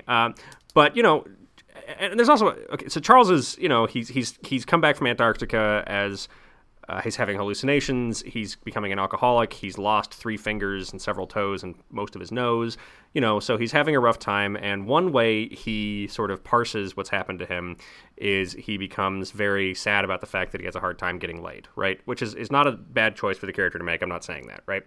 But we spend a lot of time on this. And on one hand, it makes sense because one thing he's doing a lot in these early chapters is giving you other metaphors for the categories, right? He spends, I think there's at least 4 in chapter 2 that he's pretty explicit about, right? Other ways of thinking about how we're wearing space-time contact lenses, right? In chapter 2, they talk about the Trojan horse, the Trojans only being able to see the horse as a symbol of victory because they think they've won. They talk about the Germans maybe not being able to parse Albie and Harold as a gay couple because they just don't have the sort of grammar for that. You know what I mean? And so one thing I think he's doing with that is he's showing us how Charles at this point is perceiving everything through the lens of sort of sex and the fact that he doesn't get any, right? That said, it's A, kind of boring, and B, it's just there's way too much of it in that chapter, right? So the way they kind of lure him to the Institute is with this, hot chick who shows up at his door and is trying to sort of seduce him, sort of, right? Kind of clumsily. And there's some interesting stuff there where she's clearly not very committed to the bit. For Wash various your hands. reasons. I have to see it. Yeah, wash your hands. I have to watch you wash your hands. We're going to, nothing on the mouth, and so that's kind of funny. I'm not saying that it should all have been cut, but there's way too much of it. That tangled up with the exposition, exactly like you said, Martin. I mean, he tells us the same things about Kant he's already told us about 4 more times in that chapter. Yep. And it just drags. And I think that parts of the Charles Gardner narration, again, he's having a little too much fun. He's being a little too cute. He wants to drop too many pop culture references in, and it just comes off as kind of obnoxious. And then I think he mostly gets over it by chapter 3, so I think the rest of the Charles chapters are all very, very good. I agree, Joel, I think you said earlier you actually think chapter 1 is a little worse. I agree that he's still got some troubles with that one, too. But I think once he gets over it in chapter 3, everything else we have after that is pretty good. But I think that's, A, worth mentioning in case you do want to pick up this book, because I think there's a bit of a hump. It's about a 56-page chapter, and I do honestly think it's kind of a slog. And also to say that, even Adam Roberts, who is clearly an incredible writer here, I think can occasionally miss. Which is comforting, because I miss all the time when I try to write. Well, I think you're probably right that, like, taking it in isolation, I think the 3rd chapter might be the weakest. And I do agree that the 3rd chapter has, a lot of work to do. I agree that the repetition of the Kant stuff should have been cut. But I will say, I think the benefit of writing in the sci-fi genre is that world building is just baked into the literary form, right? So you have to explain things. You have to explain how the world works. And I think that that's one of the beauties of this novel is how often the Kant stuff is seamless. And so I actually think when it sticks out because the rest of the time he's just telling you about this, 18th century philosopher or whatever that you're kind of accepting as part of the AI Experiment Institute that you're also reading about. But the reason that I said earlier that I thought chapter 1 was a little weaker, I'm not sure that it is in isolation, but I think beginnings are very, very hard. I think that every writer has a rhythm, and at least for me, I think that's one of the blockades whenever I begin a book is I have to kind of slip into their language, at some point. And that's maybe just my problem. Like maybe I'm just sensitive to that as a writer. But with this one in particular, I do think he tries too hard at times to individualize Charles. And I think he does it in a way that's like almost cinematic and kind of in a thin way cinematic. Like he kind of tries to make Charles this everyman who's also an astrophysicist PhD. And there's just these things that are kind of like a little in tension. But that's all kind of what you said, Bill, like being maybe too cute at times. It's a little like the wiring is showing. But my two big complaints, since we're doing that, since obviously this book is brilliant, I feel like it's only fair that we point out our nitpicks because it's really a great, great book. But the two nitpicks I have are actually, one is characterization, and actually it's Roy. I think that he should have established who Roy was much more fully. Later in the book, when Charles talks about, I knew who Roy was before he was crazy, before he was, supernatural Hannibal Lecter. On both read-throughs, I don't feel like I have a good sense of who Roy is beyond caricature, right? He's kind of a snob, he's kind of weird, but there's not something that's clear about him, and that's almost like an intuitive thing. And I would contrast it with some of the other chapters, such as the Thomas chapter, where he is being systematically abused by the judge, James Newbolt, I think. And James Newbolt has a more distinctive imprint, in my opinion, than Roy does until much later in the book. I think that's a mistake. The second thing is actually the mechanism of the letter.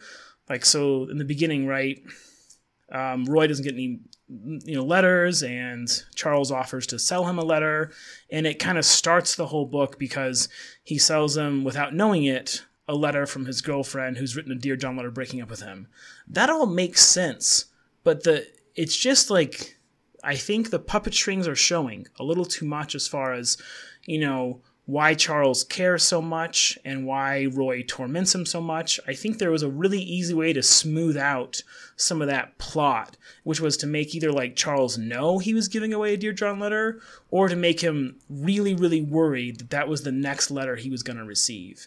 And so it's really small stuff, but for me it stood out just because the beginning of the novel, it just sets up, obviously it sets up everything. And I thought Roy in particular needed to be a little more concrete as a character before we kind of had him recur as this nightmare villain. With all that said, though, is that honestly his nightmare villain stuff was great. I mean, pulled it off, like the deficits were totally paved over by the time we got going. Yeah, anything else you guys want to add? Little criticisms to make Adam Roberts hate us? I guess I just want to generally say, I think this is, I'm struggling to find a good word for it, because I read a lot of sci-fi or horror where you have a main character who's supposed to be sort of an everyman, right? Who the narration feels a lot like this, right? I'm thinking particularly of like, I'm halfway through it right now, but Victor Laval's Big Machine actually has some things in common with it. We both have a guy who is kind of an addict and a screw up who ends up going to a mysterious institution he doesn't understand and getting involved in supernatural. There's some parallels here, such that I actually had to stop reading Big Machine when I was rereading this. They're actually very different books in every other way, but there was just enough that I was going to end up tripping over something. Where they want to have a character who is, not a bad, right? And right. is the first person writer, and who is going to have a little bit of a sense of humor about things because they don't want to get melodramatic, and they just end up all sounding exactly the same, all of these characters, right? And I don't know how to fix this, because you don't want the character to be too strong a presence or it overwhelms the plot, right? This guy is partly there as an audience surrogate to learn about the world building, right? Mm-hmm. But at the same time, like, you don't end up having a great strong feeling about who Charles is as a character here, I think, frankly, even at the end, even though Roberts clearly knows how to do it. I have a very strong feeling about the characters in the Fansoch story, which is like 10 pages long, And so I think this is kind of a hazard of the form, and I don't know how to solve it.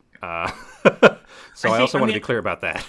Yeah, you probably couldn't solve it. In the first chapter, I do think, weirdly enough, related to the Kantian stuff in the third chapter, I do think it's a balance of information. And you can never get it quite right. Everyone has different tastes. There are some people out there who will probably really appreciate the repeated, Kantian explanations, right? Because It's not sinking in. Who's Kant? Why is this happening?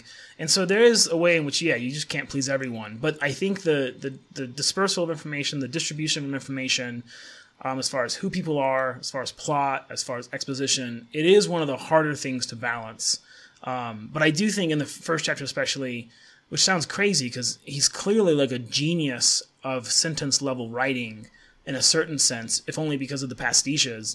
But for me, it was line editing. I feel like there was stuff I could have taken out that would have helped the cuteness, and also would have, like, if you tell someone too much, you make them ask questions that aren't relevant, and then you're distracted from what is relevant. And I think that happened just a few too many times in both chapters. But that is pretty nitpicky, because again, like I think actually in an interaction on Twitter, Martin, you and I kind of talked about like his pastiche work is like basically the sign of a genius. Yeah. So, that's the caveat. Yeah. I do want to say, on that note, I think that that's true. Like, someone who's as effective at a kind of, line level mimicry of such an array of genres from different historical periods. I think, again, one of my favorite books, The Pound Era by Hugh Kenner, he basically is doing something kind of similar where each of the subjects that he takes up in the successive chapters of that book, he ends up writing, essentially an homage. Like, it opens with, essentially a riff on Joyce's relationship to Henry James. And it's very Jamesian in terms of the sort of complicated syntax and these compound sentences that go on sometimes for paragraphs and that deliver just like these really delicate little crystalline insights. It's just magnificent, and it changes chapter to chapter. And that's, that's just the sign of a person who's read on almost unfathomable amount and who really is in command of all of that they've taken in. And that was certainly true of Kenner, who, like the opening chapter, I know people who have memorized, like passages from that opening section. And it's a work of literary criticism that's taught in grad programs today. This is not like, like a trade paperback. Right. People are really doing, like sort of detailed exposition of that book when they encounter it normally. But then others are just, just for the sheer joy of the language. And similarly with Roberts, like there's a kind of exuberance, a kind of just, like love of his, many, points of reference, which for him are not points of reference. They're, sort of living voices that he is able to evoke and to channel in the even numbered chapters where he's, bouncing all around, like a very capacious intellectual universe. And it's that, that's the horizon against which, like, the figures of these, basically, like, as you said, Joel, like, nitpicks are being set. Because I agree with you, like, Roy's sort of progression mentally and spiritually become a kind of, like, religious fanatic by the end, obsessed with, like, the purity of God and the inviolability of God, and, Peta as this demonic figure. All of that has happened basically privately, and it comes as a surprise at the end.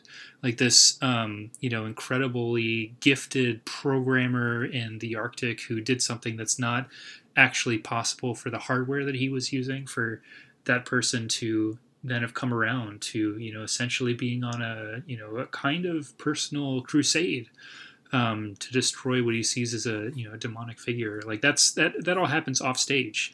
And we have very few actual sightings of this figure, and that's that's true. And it is, as you said, like there's a kind of balance of information that is impossible to achieve really in a sort of full form. But there are like little things like that where there are like little moments of dissatisfaction, I guess. But that's partly because we're being pulled along through so much of this book, and our expectations end up being so large because he's operating at such an incredible intellectual scale, and also literary scale with all these different eras and voices and periods that he's truly invoking, and also the little dramas of all these characters, and especially in the even numbered chapters, like the ripple effect of the thing itself moving through time, like those are the ones that end up being most plaintive.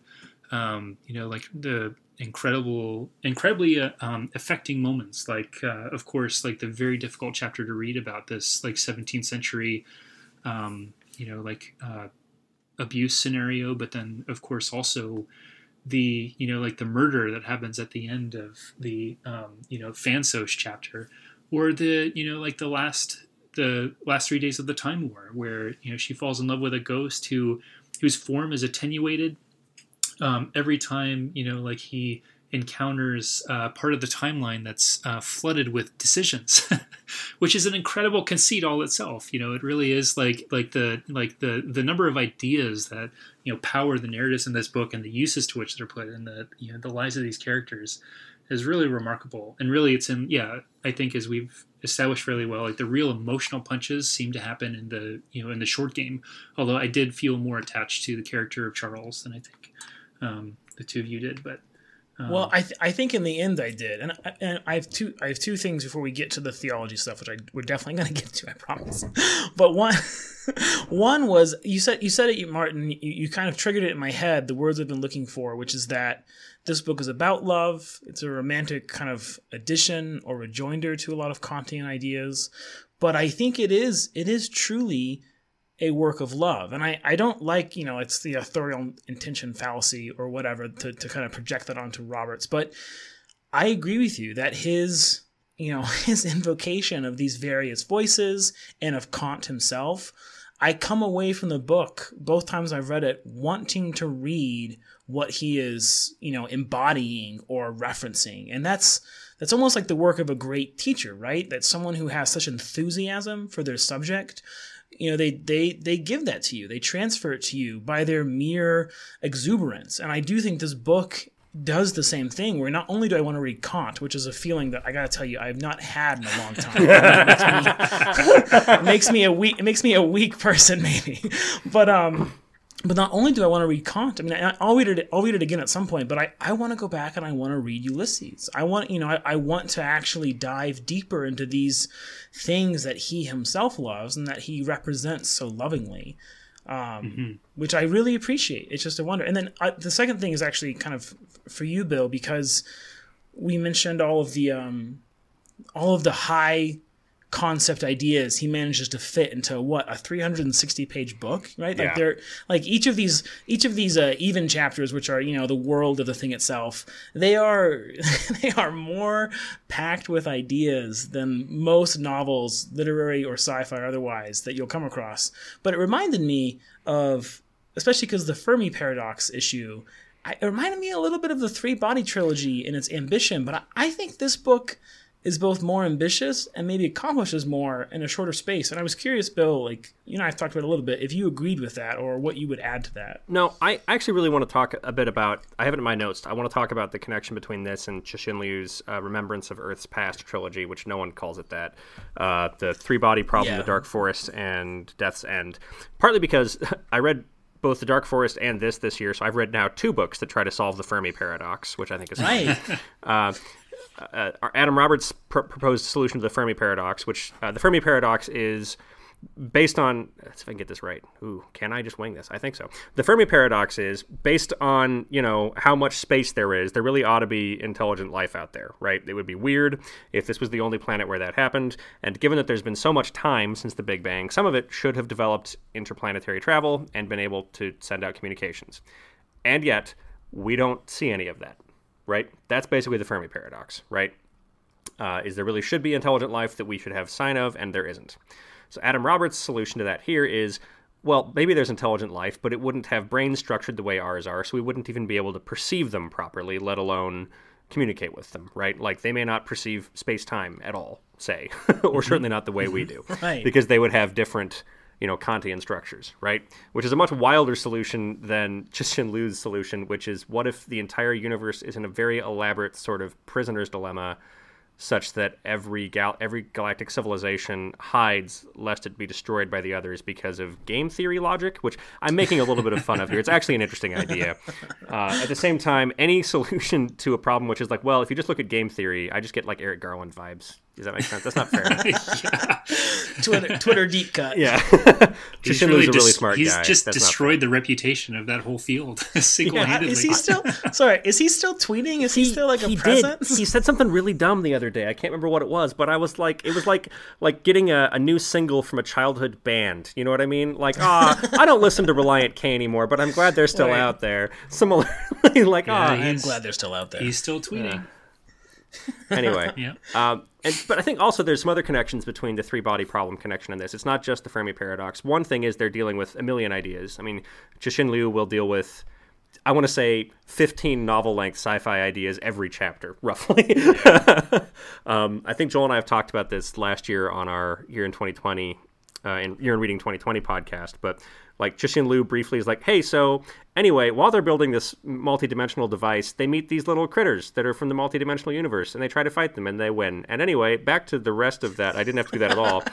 It's much more interesting than that. But there's a bit in the beginning of the Dark Forest when there is a sort of a bit of like fourth or fifth dimensional space intersects with Earth, which briefly grants a woman the ability to basically walk through walls and manipulate time and space, and she pulls a dude's brain out without, cutting his head and such, which is weirdly similar to some of the stuff that happens in this book, right? Mm-hmm. Like, because PETA bounces through Thomas, he can basically do the same thing, right? He describes reaching in and crushing someone's windpipe without moving his hands, right? And there's a few other sort of bizarre connections there, which Chishin Liu's books in Chinese predate the thing itself, but they were published in English about the same time this book came out. So I'm not sure what was in the water, I guess, that was simultaneously in Cambridge and wherever in China Chishin Liu was from. But I do think there are a lot of connections between the two books. I will say that I like the thing itself a lot more, which may just partly be because it's more the sort of project I'm interested in. I'm not sure if that's necessarily an objective statement. Does that make sense? But it was funny to read them both in the same year. That's certainly true. On this read through, I didn't think of this at all the first time, but on this read through, I actually realized that in some very direct ways, this is the like adult Wrinkle in Time. Do you know what I mean? Like where a certain like philosophical concept enables you to do magic and travel through space and time. That's literally the plot of A Wrinkle in Time. Is like we're never given the mechanisms for how Keith family it's the other family. How Meg's father he travels through different worlds and we're never told. Yeah. It's just he understands the idea of the Tesseract and then he goes. And this one's a little different, because they in the end they tell you that Roy is actually using PETA, the console he has, to enact these, magnificent displays of power. But it was very similar of like, hey, if you have the right idea, you too can literally walk on water, which is a very spiritual idea, of course, which would lead us finally, inevitably. Bam! Look at that! That's right. It leads us to the theology of this book. In this book, in the end note, as he cites himself, is written by an atheist, but I have to kind of, throw it to you first. Do the whole quote. Do the whole quote. Don't just say that. Read the whole quote. Okay. Yeah, okay. So in the end note, Adam Roberts even takes time to say, as an atheist writing a novel about why you should believe in God, I have taken more than I can say from the eloquent and persuasive devotional writing of my friends Alan Jacobs and Francis Spufford, Christians both, which, by the way, gets us our Spufford comment. It's a Spufford reference. We have to have one. I don't know if you know this, Martin, but Francis Spufford is the patron saint of this podcast. So that's funny. Thanks, Bill. That was a good reminder. So, okay. So he says it himself. He's an atheist who wrote a book about why you should believe in God. But I do kind of want to, you mentioned it earlier, Martin, and I'm curious for whatever thoughts you have on what the theology of this book is and how, I don't know, how urgent or immediate its points are and maybe your own reaction. Oh, man. Great questions. Going back to Kant, the style of atheism with which we sort of have the most to do today is really kind of a hyper-realization of certain Enlightenment ideals. It's Steven Pinker talking about, recovering the legacy of the Enlightenment for today and all this stuff.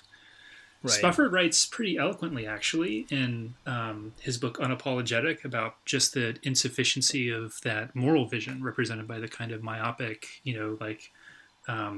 new atheism, I guess you would call it, and sort of related phenomena. How really it does kind of privilege this, a point of view on the world that's possible for people in like the social and class position of someone like Richard Dawkins, who, doesn't have real problems and can basically say, yeah, let's eat and drink and be merry, for tomorrow we die. Who's insulated from a lot of the exigencies of life, which make it such a tragic situation. And Roberts, the great writer that he is very much alive to those things, as he demonstrates, time and again in this book, which delivers so many different kinds of emotional punches that really kind of can leave you battered, which I think was something that characterized my experience reading this the first time at this point, like 5 years ago, I think. It really, and this is what's so interesting to me about Charles as the narrator of the odd numbered chapters and like the protagonist that the book sticks closest to. He, because of his disfigurement, is really alienated in the first place from the kind of perfectly abled, independent reasoner that embodies sort of like the Enlightenment vision for moral life. So he's kind of like at grips, from the beginning, of course, with things that exceed, like his ability to grasp, because he's at grips with the thing itself. And he's also, he's a scarred and battered person. But, being scarred and battered is kind of part of, like the condition of human life, which, it's only in our limitation in which things, in which it's possible for things to actually be given. The condition of the possibility of, like comprehension or, in very human terms of an embrace is a fundamental separateness. So getting back to that sense of alienation and sort of, in some ways it's related to kind of the tragic sense of life, I think, it puts us in a very different sort of tonal register than the triumphalist, like hypernaturalists who, declaim a lot about these sorts of problems. And, really it's also represents a kind of honesty in the face of insoluble problems for reason. There is, the human capacity, as was even, being demonstrated, I think, even by some of Kant's contemporaries. I think of Johann Georg Hamann, a great sort of like counter-Enlightenment thinker in some ways, a contemporary of Kant's who wrote these incredibly densely elusive letters that he would circulate among his friends that would basically just make fun of Kant and Kant's critiques and talk about how the real... I never heard of that. That sounds amazing. Yeah, he's a very interesting sort of footnote in philosophical history. But so he... basically would like subject to ridicule and like, use these like incredibly complicated and difficult allusions. I have him in a couple of different anthologies of Enlightenment thought. And in some cases, the endnotes, exceed like the number of pages actually dedicated to the text of the letter that they're accompanying. But so he says like the real mystery is language. So he anticipates, the problems that dominate philosophy in the 20th century. He anticipates them from a remove of, like 120, 140 years or whatever. But so the insufficiencies of reason were, fairly clearly known, even at that time. I think that Kant understood that like history was the horizon of his own project. And that's where you have the transition to later thinkers such as Hegel in the sort of Romantic period who, thought in terms of reason coming to self-awareness in the context of human history, something that isn't just abstract and isn't, about the, the pure character or quality of reason in isolation, but really that looks at it in the context of the world and sort of like emergent properties. Like there's a kind of incompleteness and inability to grapple with the whole of life. Not so much in Hegel, but of course, I think in later thinkers. And sort of honesty about the limitations of reason and rationality and rationalism, most importantly. So you have this kind of, like grappling with these limitations, and it's through invoking, this philosophical concept that becomes this fictional conceit of the thing itself. And that is, this sort of ground of being and existence. And already we're talking in theological terms when we get to that point. Mm-hmm. Capital B being is essentially a theological concept. The great 20th century philosophical work Being in Time by Martin Heidegger began as an investigation of the conditions of consciousness of the early church, this sort of apocalyptic mentality. Like that's this sort of like seed form of that project, which became, this great monument within the phenomenological tradition. And, an attempted return to, a fresh sight of, like the energies of being as experienced by the ancient Greek philosophers, which, had been occluded for moderns by the interposition of all of our, concepts and obfuscations. Anyway, the thing itself, in this book is used as the kind of, bedrock reality. And it's, as comes up time and again, there's a kind of potency here. It's not just inert. It's not lifeless. It has a charge. It has a kind of life. And because of its relationship to human perception and the fact that, it would not be possible for us to have any experiences without the sort of underlying reality that sort of feeds the conceptual apparatus and, produces appearances and objects and things. There's a way in which it's, Roberts considers, or I should say, Charles comes to see it as being, in a sense, positively disposed towards human beings. And of course, he has the beatific vision at the end with this character of Peta. And so the interesting thing to me, I guess, when it comes to the actual nuts and bolts of the theology, like that's all very high level conceptual and abstract. Peta is kind of like the figure upon which this whole theological edifice sort of turns. And, he appears in all these different chapters, like in the, the Joycean chapter of affirmation, like he appears as Pedro to the woman who is the mother of, Molly Bloom. And, he appears in chapter 6, like he appears to Thomas and, even to Kant at the end is put in mind of St. Peter. And of course, that's the reference, I think, that Roberts is going for, like this artificial intelligence that actually in the end turns out to have been a linkage to a different kind of being, like not just a computer program.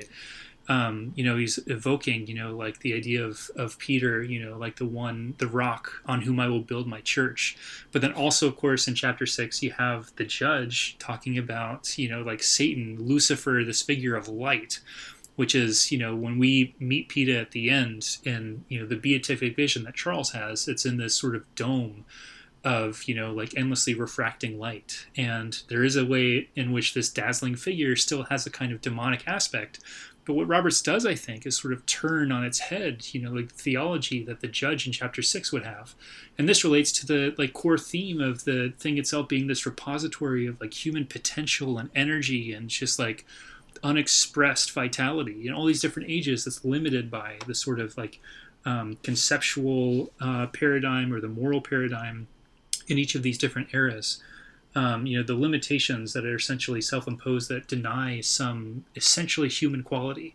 And of course, in the context of, like rigid revealed religion, especially in a time when, that had a really important shaping role in society, like those other energies, like, even, I don't know, something like homosexuality, essentially targeted for kind of social oppression and, suppression in order to, keep, maintain this sort of like public morality.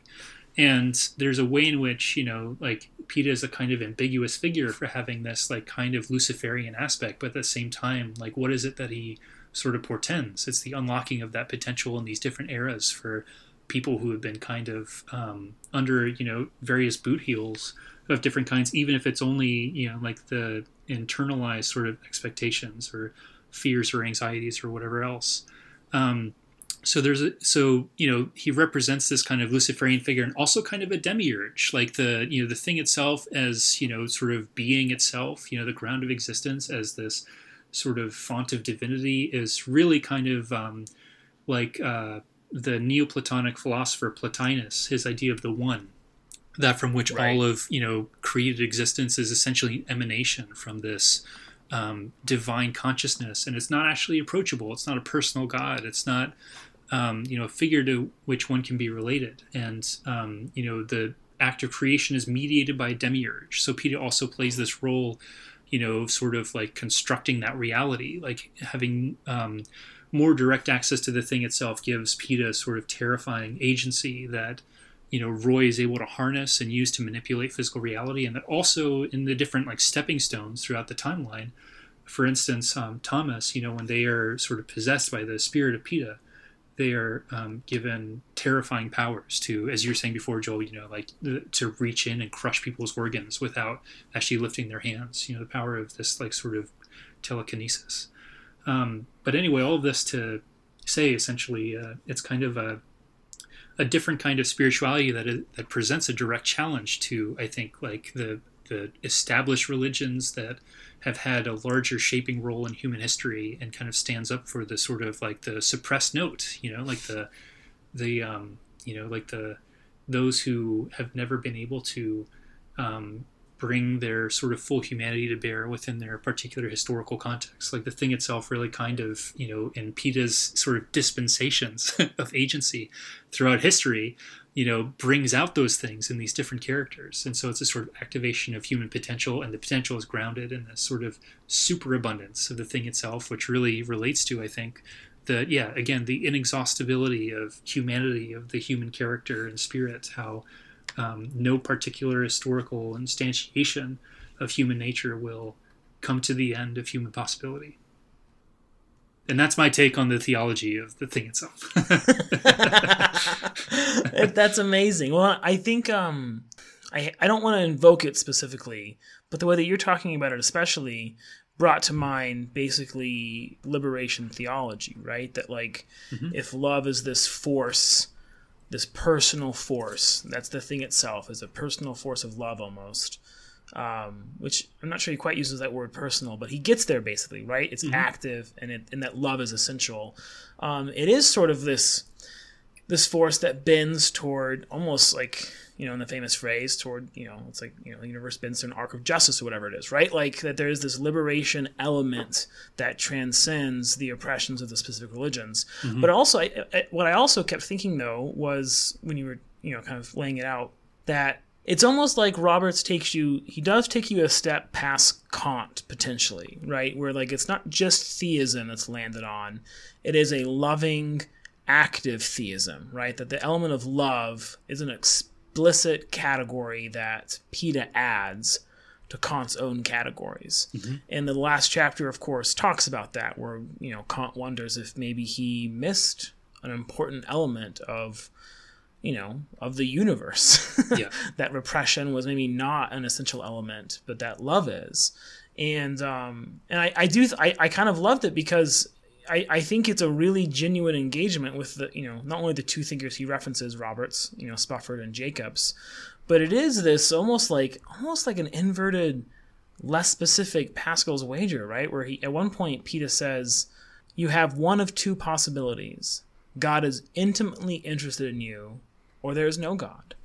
And I like that, because it's specific enough to be a challenge to either party, right? So if you don't believe in God, it's a challenge that's more robust. And if you do believe in God, it's a challenge that there's not a watered down version of this that you're going to accept. I don't know, that's a little off topic, but I do think that Roberts, I found it profound, the degree to which he took seriously the question of God as a personal force of love, and that he would, as an atheist, make the strongest argument possible for believing in God. To take it out of the intellectual plane, I genuinely found it pretty emotionally affecting. Mm-hmm. As someone who is a believer, it resonated on multiple levels. In Kant's last utterance, which actually, again, is Joycean, right, the repetition, mm-hmm. but also is himself replacing every category that he's made up with light, light, light, that unbearably spiritual phenomenon, which is both a unity, white light, and a plurality, or whatever. It's multiple colored in prisms. It's that one beautiful spiritual concept replaces the categories. I genuinely found it very, emotionally convincing. Basically here's an atheist convincing me of my faith. Do you know what I mean? And I think that's a really, really profound argument for his skill as a writer.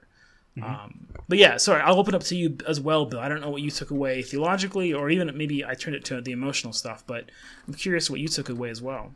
I don't know as I have too much more to add. I think I would end up doing a lot of echoing. One thing I would say is I think we've talked a lot about Roberts as an omnivorous reader and a writer who can do a lot of things. One thing that I think is is also cool about this book is the way he really does treat the central premise very seriously, and I think that's why he ends up where he does, right? Like, I don't know much about Robert's personal beliefs or whatever, but he describes himself still as an atheist, right? It's not like he says, and after writing this book, I quit being one. Like that. I found the Kantian God. Yeah, no, he doesn't, right? That's not what happens. So presumably one reason he ends up here is because he's really treating this idea very seriously, right? He says, well, if Kant's right, what else? Well, then you have to end up here, right? And I think that's one thing where I can really respect him as a science fiction author. Does that make sense? Because that was the way I was always taught, was like in sci-fi you get one or two premises and then everything else should follow logically from those premises, right? Like you get one thing where you can tweak the worlds of reality, and everything after that should follow, right? Mm-hmm. And that's kind of what you have here. You have, I guess, basically one premise with like a sub-premise. One, Kant's right. Two, computers can sneak past it, right? And then that's how you end up with everything else. So he ends up writing this vision of the world that presumably he does not think is actually accurate, right? But he does so very compellingly and beautifully as a way of really investigating this idea, which I think is great. And it also connects him, of course, to apparently his buddy, Francis Spufford, who we always talk about as being able to really chase an idea down. That's one thing we always talk about him on this podcast. So, that's cool. They're friends. They should be our friends. That's my opinion. I agree with you there. I just want to... I want to say one other thing, which is, it has to do with like his entering so deeply into this idea, and it has to do with his points of reference, which I don't think I brought up before. At least I think 3 instances of the use of the phrase "darkness visible," which of course comes from Milton and has to do with hell and the sort of inversion of value, like the sort of like demonic figure Peta, who is also really an angel of light, sort of a demiurge, like this mediating presence that. Is benevolent, shows benevolence towards Charles at the end, gives him a kind of peace. And then the other one is, repeated references to, and I wish I'd written this down so I could go and find these, but, the idea of, the thing itself as being more, in a sense, intimate to you than your own jugular vein.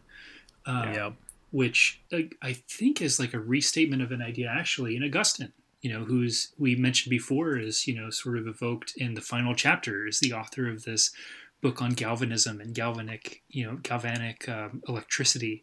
And, Augustine, of course, putting Roberts right at the sort of like wellspring of so much Western theological reflection. And also Augustine, the author of, in some ways, maybe the first piece of autobiography, like, very important, as Charles Taylor says in Sources of the Self, for developing, a sort of particular stream of Western thought having to do with, inner selfhood.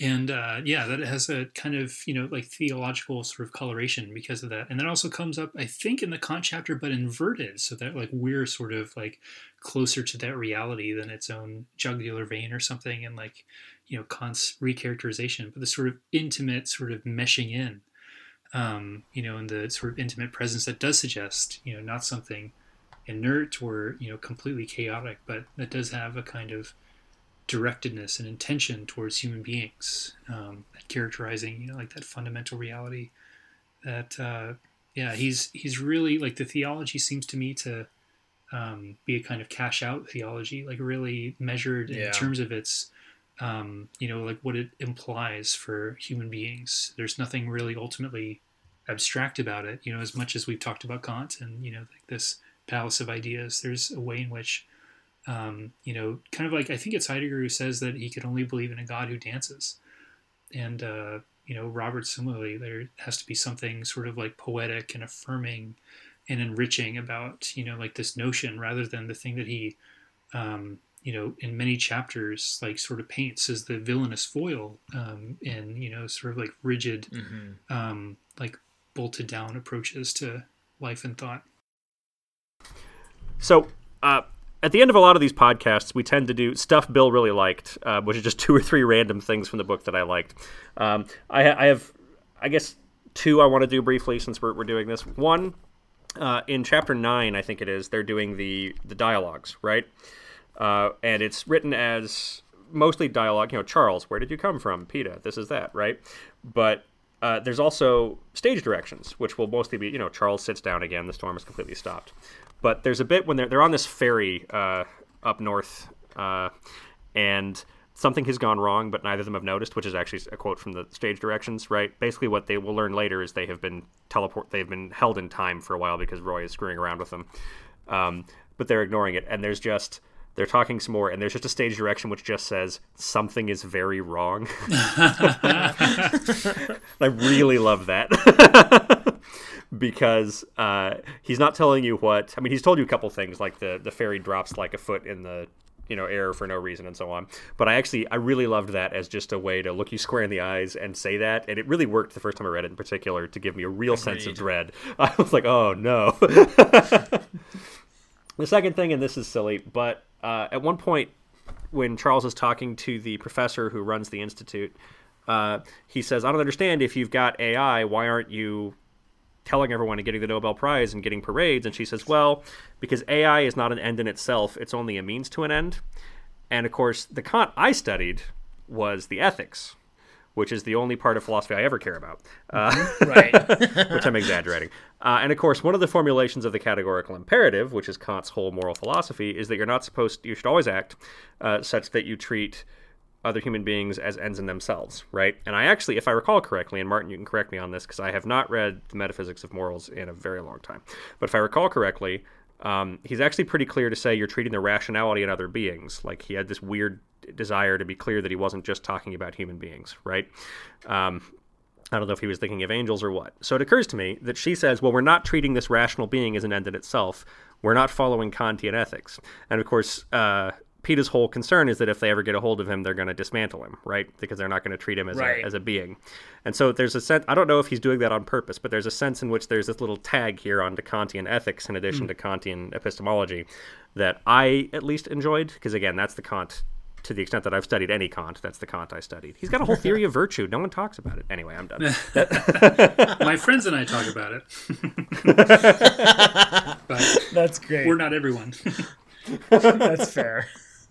I actually I don't always have stuff for this section, but I had a few things as well, because again, he crams so many things in here that even when it's not explicit, he makes you think of other interesting ideas, which is the most banal way to say it, but that's all I can give. But so, the first chapter, when Roy wants to have this kind of outside Kantian categories experience, and does, kind of on accident, he doesn't realize, I couldn't help but think that this was basically an ideal LSD experience, right? That one of the things that, Roberts doesn't ever actually talk about, but he clearly is invoking, is not only are these religious experiences, but how do we get outside of human perception? I mean, this is the language of Ram Dass, or, even Aldous Huxley to an extent, right? This is the language of basically, drug-induced visions, or just visions, period. And so I love that as an aside, because I think that, again, he kind of gives you enough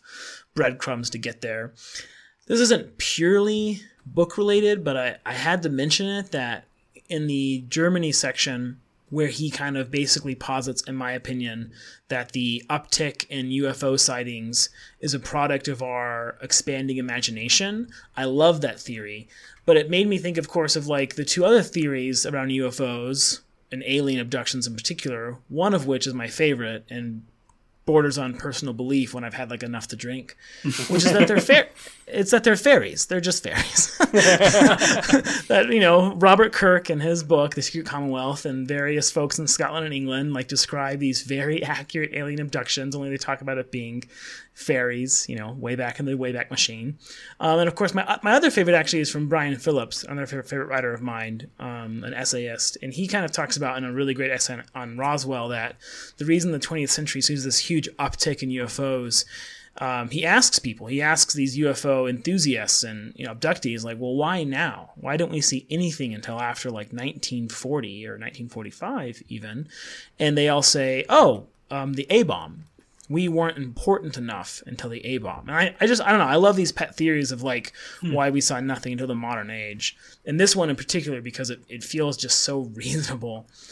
A random side note, you mentioned, Martin, that Albie in the Penelope's Miller chapter might be Albert from earlier. Again, that might be true. But there is... At one point, he's called, I think it's the same guy, it's called Bainbridge. He's the lover of Penelope's mother. Mm-hmm. And there actually is an historical Bainbridge who's from the 19th century, exactly fitting the timeline, and he was a cricket player who also was an Irish officer in the Royal Navy. And it fits exactly. And I feel like it's definitely a reference point that Roberts is making, because I think he's a cricket fan. That's interesting. Okay, I've got a few more. I'm sorry, I'm going to do more of these than I meant to. But I also liked in the Thomas section, which is the late 17th century section, how the parson ends up being basically the Black Mass leader, because there's a lot, of course, historical readings around the fact that, like, basically everyone who's a witch back in the times we think of there being witches, they were also some variety of Christian, often Catholic. Like in some ways there was this like slide from orthodoxy to witchcraft that, for me, what it reminded me of in this book in particular, as the parson is justifying all of his witchcraft ideas to Thomas, he keeps like citing scripture and talking about Lucifer as being heralded as like the power of the world, and so forth, so on, and overreading even Christ's own miracles. And it reminded me of like this theory that conspiracy theorists on QAnon, they're not like, a lot of times they're kind of talked about as if they're illiterate, they don't know how to read or think. But like a few years ago, there's an article which you guys might remember, was big on Twitter, but that talks about actually that QAnon and most conspiracy theorists, they're over-literate. They're over-reading history and power and so forth. And that really, I felt like that actually jived with like an over-literate reading and over-reading of Christianity kind of led to witchcraft, which I thought was not only like delightfully, brilliant of Roberts, but weirdly relevant to our moments. And it's classic, like, young Goodman Brown stuff. Like, yes, it's the sort of that moral inversion, and also that's, I think, related to the way that he thematically makes use of the idea of the thing itself. That's exactly, Young Goodman Brown's great reference. But I also like this was more just like a hit Joel and his feelings comment. For some reason, the mutual empathy equals complex harmonic from the furthest in the future chapter. I really resonated with that, because I feel like in some ways he summed up the totality of like the family drama in my life, which is that like my family is a bunch of intuitive people, overshare moment, who all kind of can anticipate what will and won't hurt. And there's an incredible amount of drama that comes from that. And I thought it was like not only was like a fun, cute little, aside, but it felt genuinely like another important insight into the ways in which, these irrepressible human tendencies can also go awry. The last thing I'll say is this guy, Adam Roberts, he is too good on so many fronts, and one of which was that he, I assume accurately as far as like the theoretical science goes, but he has literally like a sentence that accurately, in theory, describes the terraforming of Venus, and then he moves on. And he never comes back to it. He's like, a giant sunshade, and you could create such a, difference in temperature that actually like the moisture would drop into oceans and it'd be livable. Anyway, and it's like, whoa. Isn't there like a Kim Stanley Robinson trilogy about this? I loved that. And I guess actually the last thing I'll say is, in the time travel section, that people coming from the future to the past lose a certain material quantum level presence, and they're referred to as ghosts, and they're immediately made into like second class citizens, which I thought was great, because they're essentially immigrants, right? It's another way that he fits commentary on our current moment into this really like obscure side narrative that I thought was both accurate and sort of compelling on an emotional level. But okay, that's all my stuff. Sorry, I kind of pulled the old Bill trick and just listed things I loved. I want to say 3 of those were the last thing you were going to say too. I'm just I kept like saying, I kept wanting to be done for the sake of like, Martyn in Toronto, but I couldn't stop. Hey, it's all good. In fact, I have one thing that I would contribute to this section as well, if you would humor me. This is a really subtle thing that I only noticed on this second read through, I think, because I don't have a memory of this from my first. But chapter 6, the most difficult chapter, it's about child rape. It's absolutely brutal. His account that he's giving, 19 pages in, you start seeing square brackets. So, like, at this late stage, relatively late stage in this long chapter, Roberts sort of, like, very subtly introduces the idea that this is an edited manuscript edited and recovered.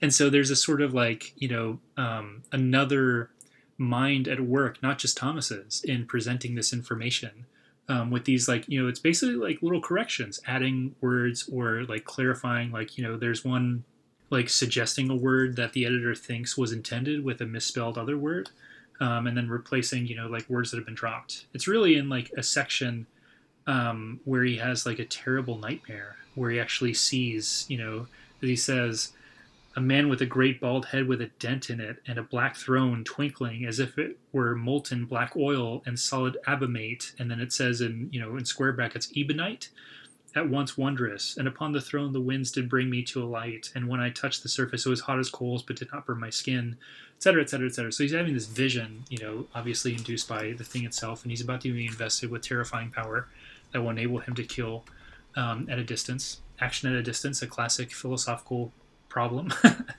Right. But it's in this section that we're introduced to the idea that there is an editor who's also sort of working with his own intelligence or with her own intelligence in the context of this text, but who's otherwise unacknowledged except for the little hints that there have been like changes made to that manuscript. And that, again, that's just like the like his playing the long game with his art, and the fact that his that he would add this extra level of interpretation to, an already very difficult to accomplish and to pull off sort of text. Like, my admiration for him grows.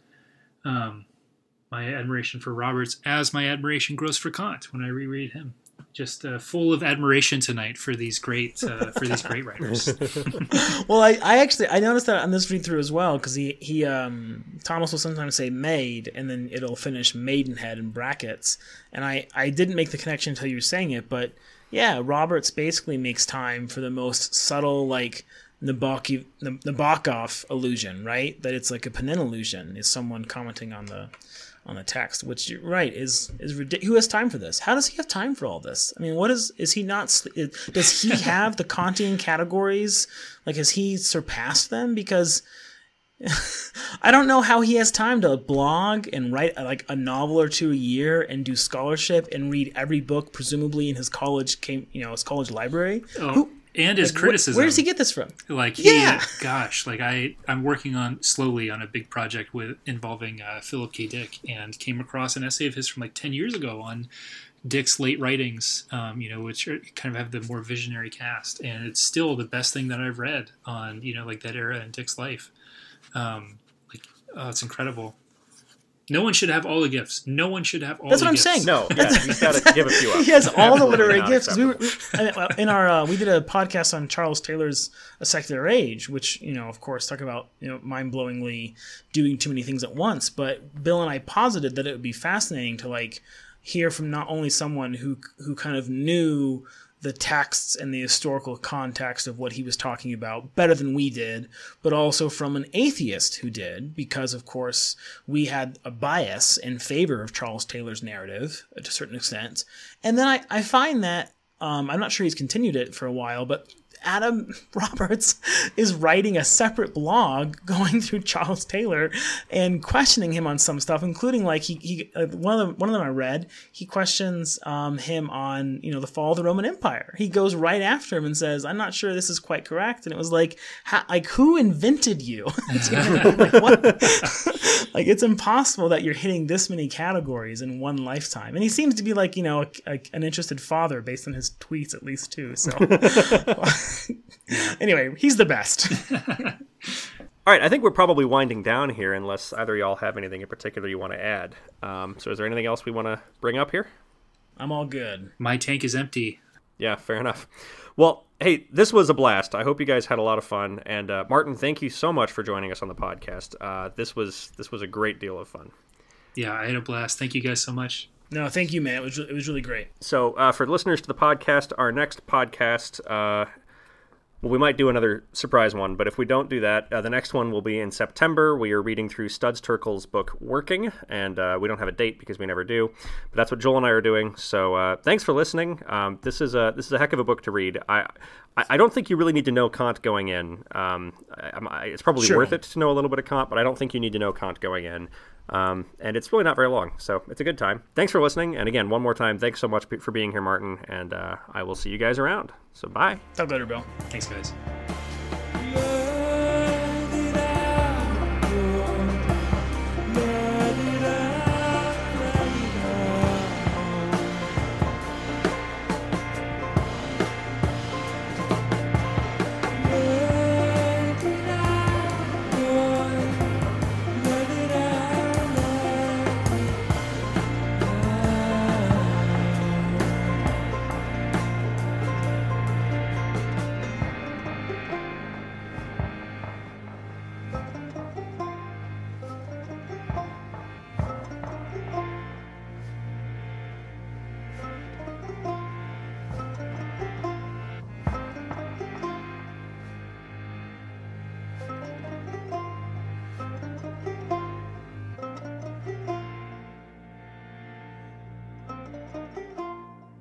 Thanks, as always, to Lily and Keenan LeBlanc for letting us use their track Water Song for the intro and outro to our podcast.